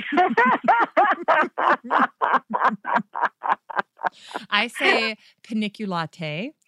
Okay. No, I don't. I don't say that. I don't. Paniculata, I think, yeah. Yeah, okay. So those I just feed in the spring. Okay. But what are you feeding them? What do you put in there? So I use, I use a fertilizer specific to hydrangeas, yes. Okay. Mm-hmm. And then do you ever get the bags of coffee grounds from like Starbucks or Caribou and throw them all over your hydrangea or your blueberry for that matter? I do not. I used to do that and really kind of had a problem with it. And someone shared with me that a lot of times the coffee grounds straight like that are too strong for the roots, and you can burn your roots. And so they encouraged me not to do that. So I do not do that anymore. Oh, well, the practice is alive and well up here in Maple Grove. Don't you just love different gardeners? Well, this is it, right? This is probably a myth. So I'm doing it like there's no point to it probably. And then you don't do it and it's probably harmless. You know what I mean? It's like, Who knows who's right? But it's, right. Number one, I love after I spread an entire bag of coffee grounds around and it's right outside my door. Yeah. So I made a point of planting my hydrangea literally right in front of my porch. So when I get up and make coffee in the morning, I take my grounds and I walk out the front door and then I fling them right into my garden. Wherever they fall, that's where they go. And I figure, hey, happy day. And then Mike McGrath, this garden guy I listen to all the time that I like so much, he said his favorite compost, this is all he does, is leaves and coffee grounds. But see, he mixes them with the leaves. Now, I put my coffee grounds in my keyhole with all of my other things, So that's where my coffee grounds go. Yeah, hey, if your hydrangeas are coffee lovers, I say go for it. They have great taste because there's nothing better in the morning than a cup of coffee. Oh. So. Yes. Yeah. Mm-hmm. No, they do. They really like it. So now my challenge this year is, and of course, being on this garden tour, who can resist those blue hydrangea? I know. So I have 2 of the Bloom Struck. Yes. Yep. So those are just beginning, and they're getting off to a pretty good start. And I think those are going to do really well. They have that cold weather tolerance built into them, and they're just mine are really starting. It always takes a couple of years for shrubs to get going here. Do you have that situation where you are? I mean, do your shrubs flourish right away, or does it take 1 or 2 years for them? It does take a little bit, but here's something. Don't do what I did, which is I get very toward the end of the summer or toward the end of the fall. I just want there are certain beds that I just want to completely clean off. And my front garden bed is one of those beds. I want it completely clean. I don't want any critters living up near my property. So I leave all the perimeter gardens. That's fine, along the border of our property. But up against the house, I like to take it all right to the ground. And okay. Yeah. And so and when you come see my garden, you'll be like, are you kidding? You do this? But yes, I'm going to show you. But I literally take the lawnmower and I mow. I'm not kidding. So here I mow it and it's getting mulched. And that's the last step I do. And it's usually, it's right before the snow comes. And then I winterize my lawnmower. I let it run and run and run. But I made the mistake of I had just planted the really pretty pink hydrangea. Maybe they're bloomstruck. I don't know. But they're pink. They're a really pretty pink, almost like a wine color. Mm-hmm. Oh, pretty. Mm-hmm. Yeah, they're really neat. And I had bought 3 of them. Well, I mowed them. I mowed them to the ground. And I'll be darned, I got 2 of them back. I lost 1. Oh, okay. But I got 2 of them right back. And so now it's no hold barred. If they can survive a mowing, then they're welcome in the garden. I know. You can only do a few fussy things, and then they just really have to, you just have to be able to take it. Well, and there's just something so like you're almost giddy. You're just you're mowing down that garden, and you're thinking, I don't have to do this by hand, and I don't know. It just feels very freeing to me. So. That's very cool. I mow it down. You're out of here. Yeah. We're done for the season. I put a shade garden in under my locust tree. And so it's all these hostas. And I put some Jacob ladder. And then I put some fountain grass. And on the perimeter, because we've got a tether ball. Okay. Yeah, remember those? Well, anyway, we have one. And so I did the same thing there. I literally mowed the hostas right to the ground. That'll work. Yep. That'll work. Yep. No, and so you don't leave that, because like I have ladies' mantle and things like that, but I will just kind of leave that, and then I'm more of the spring cleaner, So you just really take all of that out. And do you take it out like after the first frost, or when? Kind of when I feel like it, toward the end. If it's getting really, really cold and I just feel like, okay, I just got to be done, I'll just mow those 2 areas. And then the rest I leave. So my lady's mantle gets left as well. Okay. But I just don't want anything, I don't know, after you've had any type of pest or, once I discovered that mice love to live in the grass, the tall grasses, they love to make their home in the Once I figured that out, I was like, okay, yeah, I'm done with grass. I had beautiful miscanthus silver feather, and it's 6 feet tall. And you've got to cut it down, I would leave it up in the winter, and it was right in front of our dining room window. And I had landscape lights, floodlights shining on it. So the tall miscanthus would wave in the winter wind, and the shadows inside my house in the great room, it was like this grass was just flowing. It was beautiful. It was absolutely beautiful. But then in the spring, I have to go out there. I'd wrap a big thing of duct tape around all of it, trying to capture it all. And then I would take a handsaw and just start hacking at it, because you want to get it out of there before the new growth, comes up. Mm-hmm. Well, you can tape it all you want, but it's still going to blow everywhere. There's going to be pieces you miss. And then there's just nothing quite like finding all the baby mice nests as your Labrador is right there by you, gobbling them up. Yeah. It was just disgusting. I said, that is it. This grass is going away. Done. Yeah, we're done. We are done. Oh, well, now what's funny, okay, this is kind of funny, is that I have, I've always just had like one rabbit, okay, just one rabbit. And we kind of have this, Elmer Fudd and the rabbit kind of relationship, Yeah.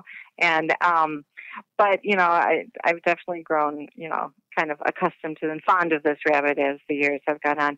Well, now all of a sudden I have two rabbits. Okay. And two rabbits who are very chummy, and two rabbits who keep like scampering off into my native garden and places where I can't see them. And I'm like, oh, no, no, no, no, no. Because now that I have two rabbits, then I'm liable to have like 5 rabbits. Yes. Yes. Very, very quickly. And one rabbit is hard enough, but 5 rabbits, I won't have a garden left. The rabbit family reunion is at the Billstrom residence on Windy Lane. I love it. That's kind of the same thing. So I think this year, a lot of times I will leave my native garden up to the birds, and just to have some interest and things like that. But after I saw that this year, I thought, I think I'll be taking most of that down this year because I don't need things being too cozy. Yeah, in there. you don't need that. Well, it is so funny. We were talking earlier, the things we'll tolerate, what we don't tolerate as a new gardener. And then what you kind of just grow to accept the longer you garden. When I first had a problem with rabbits, I was so beside myself. I called Phil and I said, ask me what we're having for supper. And he's like, what? And I said, Hassenpfeffer. Like, we have a rabbit problem. I'm so mad. And then, you're doing all the sprays and all this and that. And right now, my neighbor is a brand new gardener, and they just drive her to she's just going mad about these rabbits, and she's covering and she's fencing off, and she just can't stand it. And I just see them, and I'm like, and this winter, we had such a mild winter. We do. Mm-hmm. We are so loaded with rabbits and fox this year. Yeah, I know. And they're it's just one of those things because they're so cute. They really are cute. And actually, if you've ever seen a little tiny bunny, they used to come out in sun on the little stones, and I'd be like, oh, they're so cute until about this time of year. And then you're like, okay, I'm done with the rabbits. Now we're done. We're done with the rabbits. Well, and then, the rabbit poo is those little pellets. That is just basically grass, and that's great fertilizer. Yeah, that's golden. One of my beds is just great because of all the rabbit little pellets in it, and you have 10 years of rabbit pellets. It is just great soil. So, that's a good thing. Yeah, like I said, one rabbit really will make enough for me. Oh, absolutely. Yeah. Well, and now you apparently have a little family going there. I hope not. Denial. I know. I was going to say, has your neighbor tried spreading Milorganite out? Because that is a smell that the rabbits do not like. And it's kind of a temporary thing, but if she has something like I put Milorganite around right before my tulips are going to bloom. And then the rabbits won't go and eat my tulips. Really? It's a temporary fix, but they do not like the smell of that. And deer doesn't like the smell of that either. Really? So she can throw some of that down, yeah. Now, is that the stuff that is human waste? It is. So I guess people have, different reactions to that. Yes. I'm having a reaction right now. But, it's just like, we use different kinds of compost and things like that. And, it's safe, dried, and, you put it down with the gloves on. And so you can't blame the rabbits for not liking it then. No, Yeah. Well, there you go. Those wily rabbits, they've got it figured out. They do. So Beth, what do you regard as your central strength as a gardener? What are you good at in the garden? All right. I like the design aesthetic. So I like texture and color. I love to play with that. I love to play with new flower combinations. I think that's probably why I like containers so much, because You can switch them out, change them out both within the container and then move your containers all around. So I really like that. I also like adding the structure to small gardens, like vertical structures, trellises. I mean, I'm talking literally structure, trellises or, different obelisks that you would grow on. We are putting in a barbecue porch, and we'll be putting a pergola around that. I have plans to put in a structure of an herb barn and shed. So I like to put those within the garden and then build the garden up around that. And also, I just enjoy the garden. I think that's a strength. I think it's a strength to enjoy gardening, like to sit down and actually enjoy your garden. Because a lot of times we're just working. But you know what? I can sit down with a cup of coffee or a glass of wine and just really go, wow, I'm just glad to be here today. Does that sound corny? Does that sound totally corny? I don't think that's corny. And here's why. I had a woman ask me, we were doing a kind of a mastermind call earlier this week, and she's a non-gardener. But one of her questions to me is, why do people stop gardening? And I started thinking about it, and I'm thinking, well, big trauma, right? That would pull you out of the garden probably. But I also think it's exactly what you just said. If you're not enjoying it, if it's just too much, then you're done. And I remember back in 2009, I was in my first garden tour, and I killed myself, to get this garden, looking great. And all the joy was stripped out. I did not like it. I didn't step foot in my garden the whole rest of the year. This garden tour was in July, and I was so burnt and so not happy with it that I didn't go in it a whole nother year. I mean, a year and a half it took me to recover from that experience, and then just finally be able to even want to just go out there and do something. So. And I do get that. I used to be very hard on myself. And actually, my husband, my family would get a little frustrated with me because they'd be like, oh, it looks so good.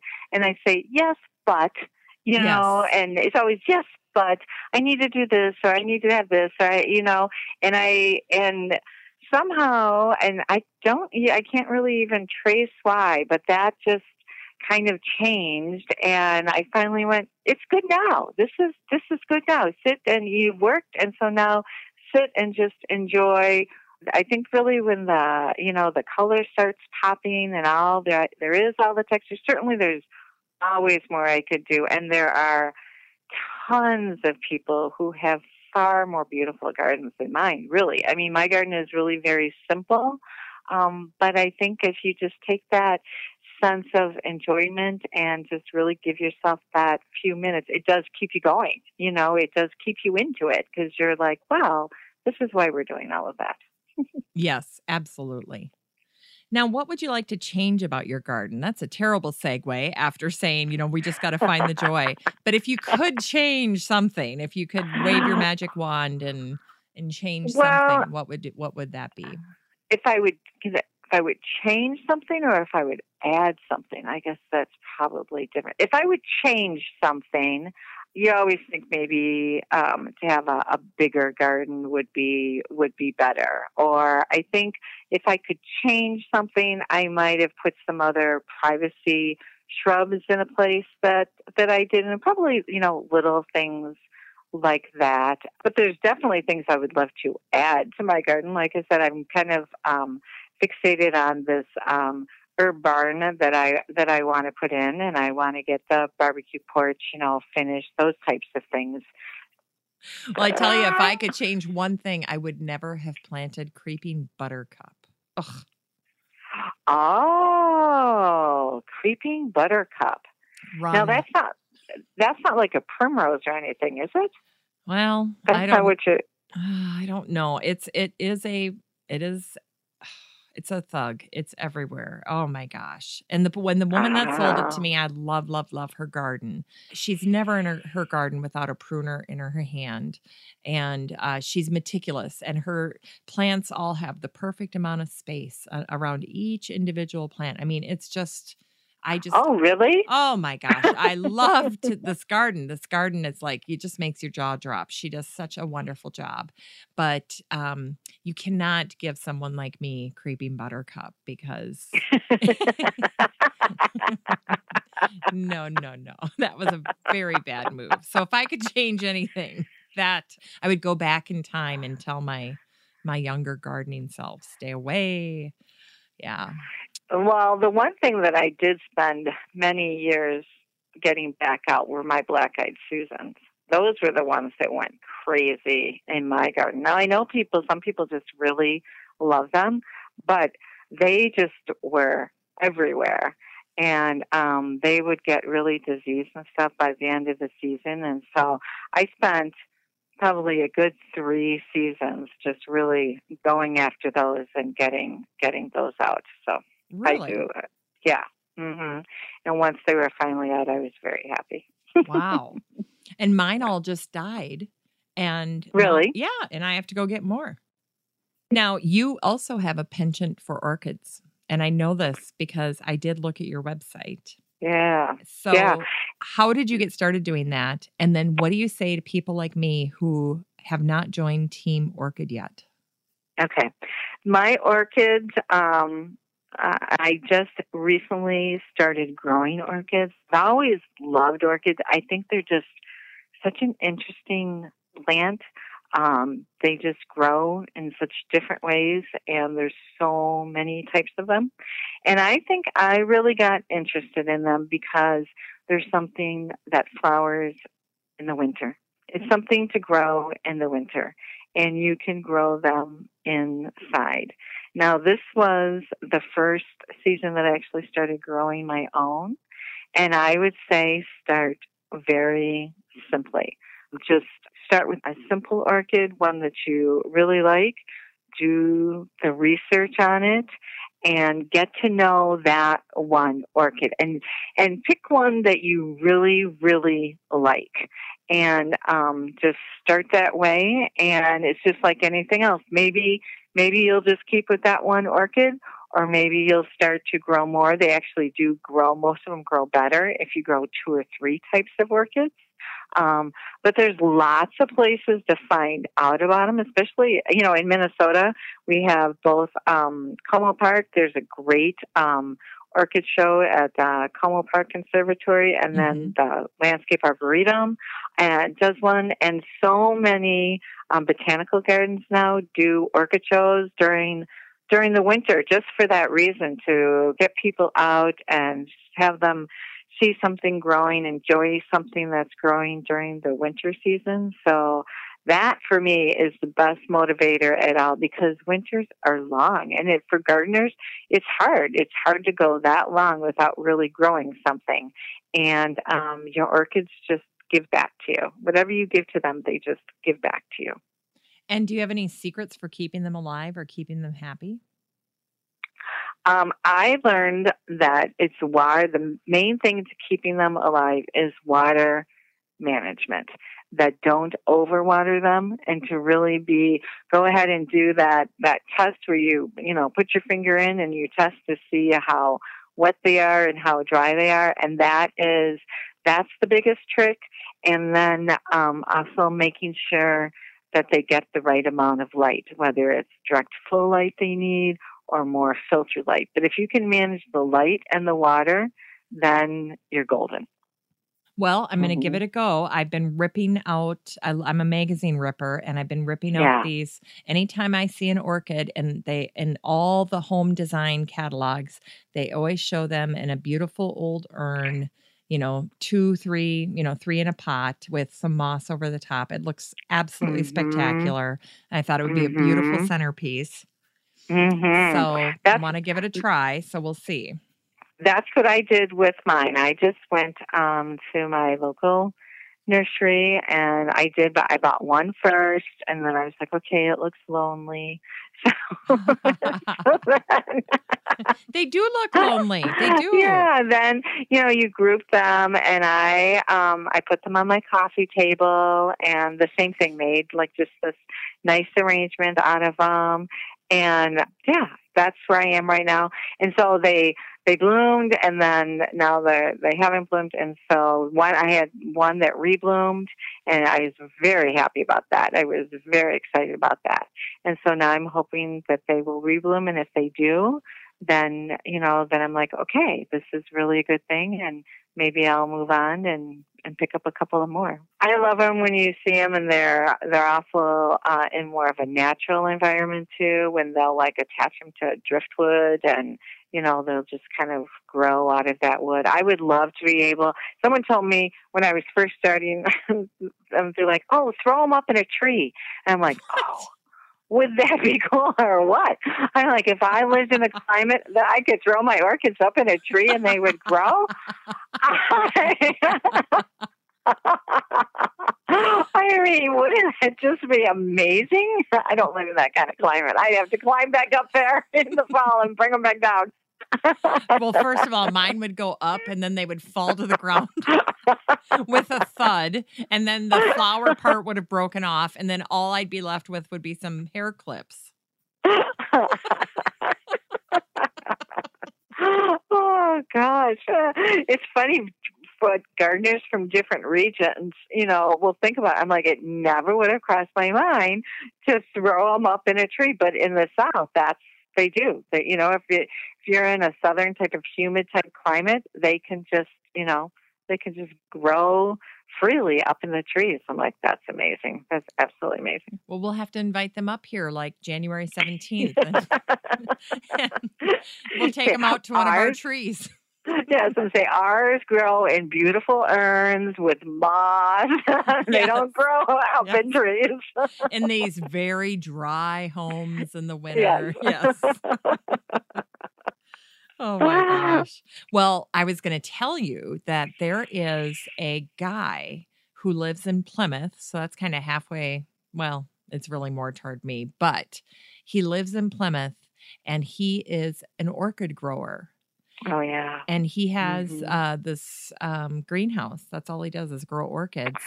And if I get a chance to meet him and get in there, I'm bringing you with. Oh, I'm coming. That would be great. I will clear my calendar because that would be like one of the best field trips around, wouldn't it? Oh, and that's the greatest way I think to learn is just to listen to somebody who's very excited. I mean, there's the whole orchid culture is incredibly fascinating, and there's just so much to it, that everybody has something that they're just excited about, and just to sit there and listen would just be awesome. I bet it'd be great. Yeah. And you like to photograph them, right?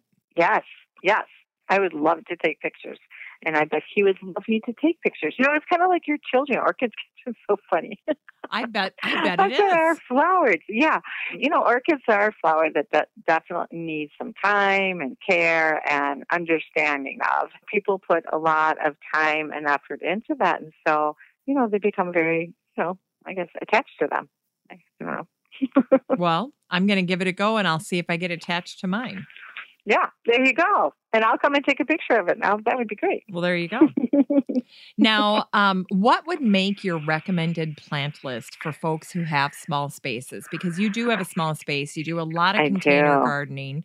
So you have, you can sympathize with people that are in apartments or condos, have small spaces, homes that, maybe have, restrictions. They can't have a garden, that kind of a thing.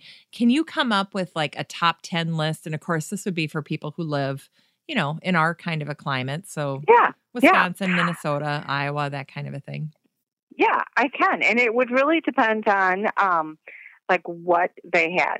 So let's say if someone has a small space, but they're also interested in growing something directly from seed. We'll start there. I think some great picks would be our zinnias. Zinnias are great picks. Calendulas are great picks. I also love, they're more like corms, but gladiolas. Those, all of those are pretty much surefire. It's really hard to not get something back. I mean, when you plant something, you definitely want something to grow. And so if someone's starting out in a small space from seeds, that's really a great thing. If you want something, a vertical or a vine, I would recommend a clematis. I just think that they're beautiful and can easily put a trellis in, even in a container, and you could grow your clematis. I also like the shrub roses. I think we talked about those. Talked about hydrangeas. Little limelight is a great small space hydrangea. A great small space 9-bark is Little Diablo. Those are always great. I also, one of my favorite front of the border flowers are balloon flowers. Do you grow balloon flowers? Is that Campanula? Campanula are the bell flowers. Oh, the bell. They? That's right. Yeah, you're right. Those are you're the bell flowers. Yes. I don't know off the top of my head. Actually, I've always just called them balloon flowers. The botanical name. They're pink and purple or blue. Yep. Yeah. Mm-hmm. I grew them, and they're kind of part shade, right? Mm-hmm. They are. Mm-hmm. Yeah. Mine, I didn't have good luck coming back. Oh, I know they're perennial, but for whatever reason. Okay. That and pincushion, I can't get to come back in my yard. I don't know why. And Brunera. Ugh, Brunera. Yeah, I can't get the pincushion to come back either. So, but the balloon flowers, they grow very well in my garden. Do you ever grow heuchera? Yes. I love that. I have several different varieties. I like it because there's such a wide color choice. You can from the coral to the different variegated leaves. I love it when they bloom. The hummingbirds just love them, even if you don't have a hummingbird feeder. If there's hummingbirds in the areas, if you have coral bells, they will probably come to them. So I really like that.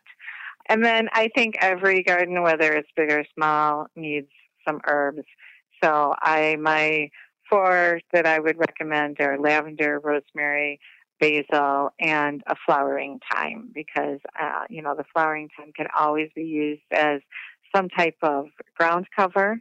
Now, some people don't like the look. I've heard that, but for me, I kind of like that mossy English garden look, and it doesn't bother me if it kind of grows into my patio pavers, because I think that's kind of cool. It is pretty, isn't it? Yes, it is. It is. I just think it gives it that nice, very kind of just lived-in garden look, and I like that. Yes, it's very grandmotherly. Yes. Mm-hmm. Mm-hmm. So, and then you walk on it, as long as you check first for bees. But I do walk on my thyme, and then it smells just wonderful. Yeah. Now, I'm also curious, what varieties of trees would you be recommending to people to consider growing? Because, we just had that storm up here in Maple Grove, and I'm trying to get people, I know it's called Maple Grove, but we really shouldn't just plant more maples because, we're going to get wiped out if we have any type of, maple disease. And obviously with the ash issue, there are just so many other trees that we could grow, like a Kentucky coffee tree. Are there trees that you like and that you would recommend to people to consider growing? Okay, my favorite tree are the cinnamon bark river birches. Do you know what I'm talking about? Have you seen there? It's a river birch, and with the papery type of bark, but it's more of a cinnamon color. They are beautiful, especially in the fall. They work really nice in a smaller landscape. I have one in my yard. Several of my neighbors have them, and I like them. I like a tree that has a lot of seasonal interest, and so that is one that is pretty all year round, with or without leaves. I also like a lot of the more type of like pillar fruit trees. I have a pillar plum tree. It doesn't actually get plums on it, but the bark is a plum color. And I really like that. That's a smaller tree, and it's good for small spaces. And I was sad when I heard you say that your arborvitaes, that they got damaged in the storm, because as far as an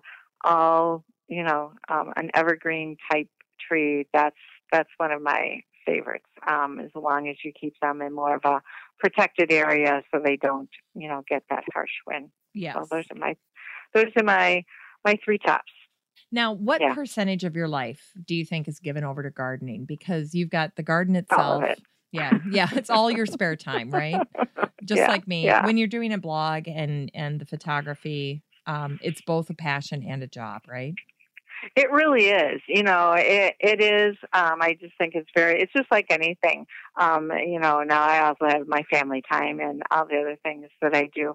But there are so many people that are just passionate about gardening that if someone asks you what you do and I say, well, I'm involved with that, the conversation just goes to that and people chime in. And so it is something that very much, takes over your life in a very good way. So, yeah. And blogging and being a garden blogger opens so many doors. What events have you gone to, or what experiences have you gotten to have thanks to being a garden blogger? Especially in the last 2 years, I've had some really incredible experiences. I've done some of the different shows. I've been at the Chicago Flower Show, and as part of that, a group of us got together and did a social media event on Twitter all about gardening and growing, which was really fun. Met a lot of different people in the field and also just hobby gardeners, and that was really fun. You and I know we met at the Macy Flower Show. That was very fun. Yeah. A great experience. Last year, I went out to California to the vegetable trials through the National Garden Bureau and AAS, the All American Selection. And there was a group of us, there's 5 bloggers who were selected, and we toured different companies and breeding facilities, and it was just a fascinating experience to understand how our vegetables are grown, what they're being bred for, what we're looking for, how the whole industry operates. That was a trip of a lifetime, just to meet so many different people and to hear what they're thinking of and what other gardeners want, other growers want. That was really, really fascinating. We'll be going to the Fling. I've also done several learning type things. I went to a really great conference called the Garden Bloggers Conference. So, and this year in 2017, when I went, it was in Atlanta, Georgia, but in 2017, it'll actually be out in Los Angeles. And that's just a wonderful time to meet other garden writers and garden bloggers and people who are interested in growing. So there's just so many different things. Botanical gardens, I can't even tell you the number of botanical gardens that I've been to. Now, you named your blog More Than Oregano. What's the significance of that name? Okay. When I first started cooking, I was very limited in my spices. I used salt, pepper, and oregano. And I would really put oregano on everything. And I'm talking about the dried stuff that comes in the jar, nothing exciting. But then, just like anything else, you realize that there's far more to life than just one spice. And so that's when cooking and gardening and everything really started to open up for me, is when I realized that there's far more to life than just having one spice in a jar. And you can just really expand in so many different ways. And so that's why I named it More Than Oregano, because that's really when things started opening up for me. I love that. And then that allows you to go into things like photography because, hey, more than oregano. That's it. You could just keep growing. Yeah. It can be anything because it's more than just oregano. That's right. It's always more. Not that there's anything wrong with oregano, though, because I grow lots of oregano. Still use oregano in a lot of things, but there's always more than just oregano. I love it. I love that story. That's great. I'm imagining you with your little McCormick jar of that's oregano. What it was. Sprinkling it on everything. Pasta, chicken, whatever I had. Oh, let's add some oregano to that. There you go. So, who do you admire? Who do you follow? Who do you like that's doing what we do? All righty.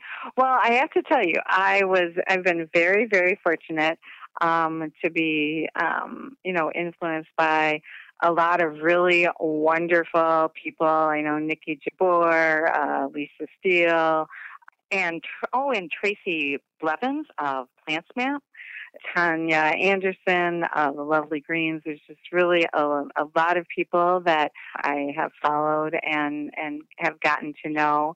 And then I also have this really great group of fellow bloggers that we've just kind of met on Twitter, and we keep this rolling conversation going. And these ladies have just been wonderful.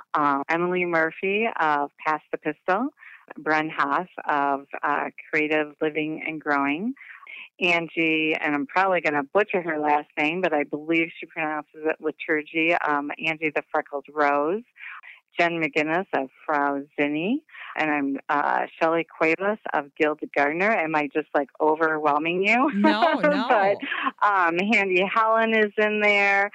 Maggie Towson, she doesn't blog, but she tweets, and Allison Rowland also has a blog. And this is just a group of gals. We are all very different, variety of ages, just a variety of perspectives on how we do things. But we just support one another and encourage one another and just spur each other on. And I would literally not be doing what I'm doing today and where I am today without these gals. I absolutely would not be. So I just owe them so much, and we've all become friends, and we meet up at different events. I think Bren's going to be coming to the fling, and we keep hoping and trying to all get together at one of the different garden events that happen, and we haven't actually pulled that off yet, but I hope sometime in the future we get to do that. Well, I think there is just an abundance of good people to get to know in this particular field for whatever reason. But I know even just in gardening in real life in general, some of my best friends I've met in the garden. Stands to reason, I suppose, that if they decide to become a blogger, they'd be good too. Yeah. Well, and I think that's what's really great about this field and just even social media and all that we do. Like just you and I mean, this has just been awesome. Absolutely awesome. You know, we met at an event, a flower show just this past winter. And I mean, I just feel like I know you in this conversation today. And I think gardening just brings people like that together, and it just brings out really good people. So. Yeah. Yep. Well, patient, if nothing else, right? Yeah. Yes. And tenacity, right? Oh, for sure. Well, and Beth, you are pretty active on social media. I see you on Twitter. I know you're on Instagram. You're very sincere. You're not a snarky poster. So no. I enjoy your posts because I know what you say is what you mean, and the imagery is usually beautiful, the things that you're taking pictures of. So talk to us a little bit about how you use social media. Yeah, you're right. I love social media. I do. I have met so many wonderful people, as I was talking about the other bloggers that I follow, and I've really been able to develop a community on over a variety of social media platforms. Twitter was my entry into the world of social media, and so I am pretty active there. I have the most followers there. I follow a lot of gardeners specifically. We have some great garden-related conversations, so that's fine. You can find me at Beth Billstrom on Twitter. The other social media that I absolutely love and I'm becoming more and more active on is Instagram. You can find me there at More Than Oregano. And that's just a great place. I almost like micro blog, if you want to say, about my images. I post a lot of garden tips and try to get people thinking, give them creative ideas. So I love to connect with people. If you connect with me on my social media after hearing me here, please let me know. Please say, I heard about you on Still Growing. I'd love to know how people find me. Oh, that's fantastic. Well, an Instagram is the perfect format for your photography. It is. It is. And there's just really great people on Instagram. So I just love Instagram.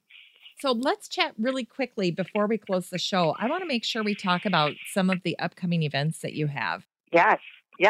We're going to do a grand opening of the More Than Oregano online photo gallery.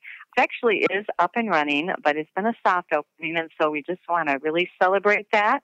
And for those people who have signed up for our newsletter, I'll be sending out information about discounts. There's some great fall weddings coming up, our birthdays, even those people who are thinking way ahead of time for Christmas. Framed garden photographs are just a beautiful way to have people continue the garden inspiration no matter what the season is outside. And so I have several galleries that are available, one that focuses on orchids, one that focuses more on the smaller spaces within your garden, pollinators, different kind of more intimate looks of the garden. And I'm going to be putting up a new gallery that focuses on herbs, thinking more of things that people might want to display in their kitchen or kind of their eating area to decorate their homes that way. But as I said, if those who are sign up for my newsletter, you'll get some additional discounts, some giveaways, and just hear about all the fun of that. So if you want to, you can hop right over to my website and scroll down to the bottom, and all you have to do is leave your email, and you'll be signed up for my newsletter. It's very simple. Oh, that's fantastic. And you're going to give a special discount to Still Growing listeners as well. If you purchase something, there is a memo area when you check out. And if you put Still Growing in, you will get 10% off as well. Oh, that's perfect. That's great, Beth. That'll be wonderful. Well, do you have anything else that you want to chat about before we close the show? I just want to really say thank you to you. This has been just a wonderful time. I've had so much fun. It's been not only fun sharing with you, but I've learned a lot as well. And I think that's the best thing, right? Both sharing and learning all at the same time. Absolutely. So it's really been awesome, Jennifer. I thank you so much for inviting me to be on Still Growing. Well, my pleasure, Beth. This was just too much fun. Seriously. Well, that's it for our show today. I want to thank my friend Beth Billstrom of More Than Oregano for being my guest. Please do check out her online boutique gallery of fine art prints by going to her website, morethan.oregano.com, and then selecting gallery from the menu, and you'll be right there. You can see all of the gorgeous fine art prints that are available. Each one of these is individually printed and carefully put together and packaged. And Still Growing listeners will get a 10% discount by mentioning Still Growing in the memo area of the order. So take advantage of that. They'll make fine Christmas presents for the gardener in your life. Well, I want to thank my team at Podfly Productions, David Myers, Ayn Kadina, and David Gregerson for their help in putting the show together. And just a reminder that I'll have all the generous information that Beth shared on the show today in the show notes under the Still Growing podcast page on my website at 6footmama.com. That's the number 6, FTMAMA.com. And if you really like the show, I'd like to invite you to join the Still Growing podcast group on Facebook. It's a great place to ask questions, share your own garden stories, interact with the great guests featured on Still Growing, like Beth Billstrom, and also connect with other listeners of the show. And here's the secret. It's also where I post all of the really awesome promotions from my guests and sponsors, like the discount that Beth is offering today. So please go ahead and check it out. I'd love to meet you in the Still Growing podcast group on Facebook. Still Growing with Jennifer Ebling is a 6footmama.com production made in lovely Maple Grove, Minnesota. Still Growing is a weekly gardening podcast dedicated to helping you and your garden grow.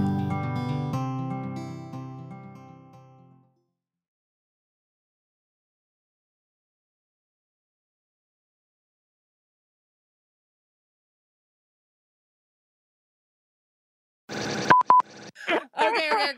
All right, we're gonna back up. I've never done this before with you. I'm like, well, if I just keep laughing and laughing, she'll be like, come on, get serious. She did what? She didn't eat on that treat, and then she hobbled right over it. When you think of, the things that you're good at as a gardener, what are your strengths? I'm sorry, I must really be getting tired. It's too late in the evening to go and grab that cup of coffee. Well, Okay. that's why we like each other so much, Beth. We're little rebels. We're rebels. We're little rebels. We're fun rebels. Yeah, we're fun. We're garden rebels. We're garden rebels. I am ruined. I'm going to be laughing like a mad woman. We don't even have any sangria or wine or anything.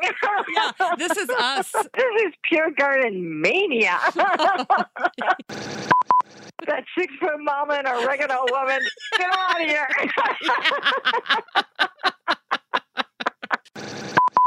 Here we go. I'm going to just take a sip of water. Okay. Cleanse the palate.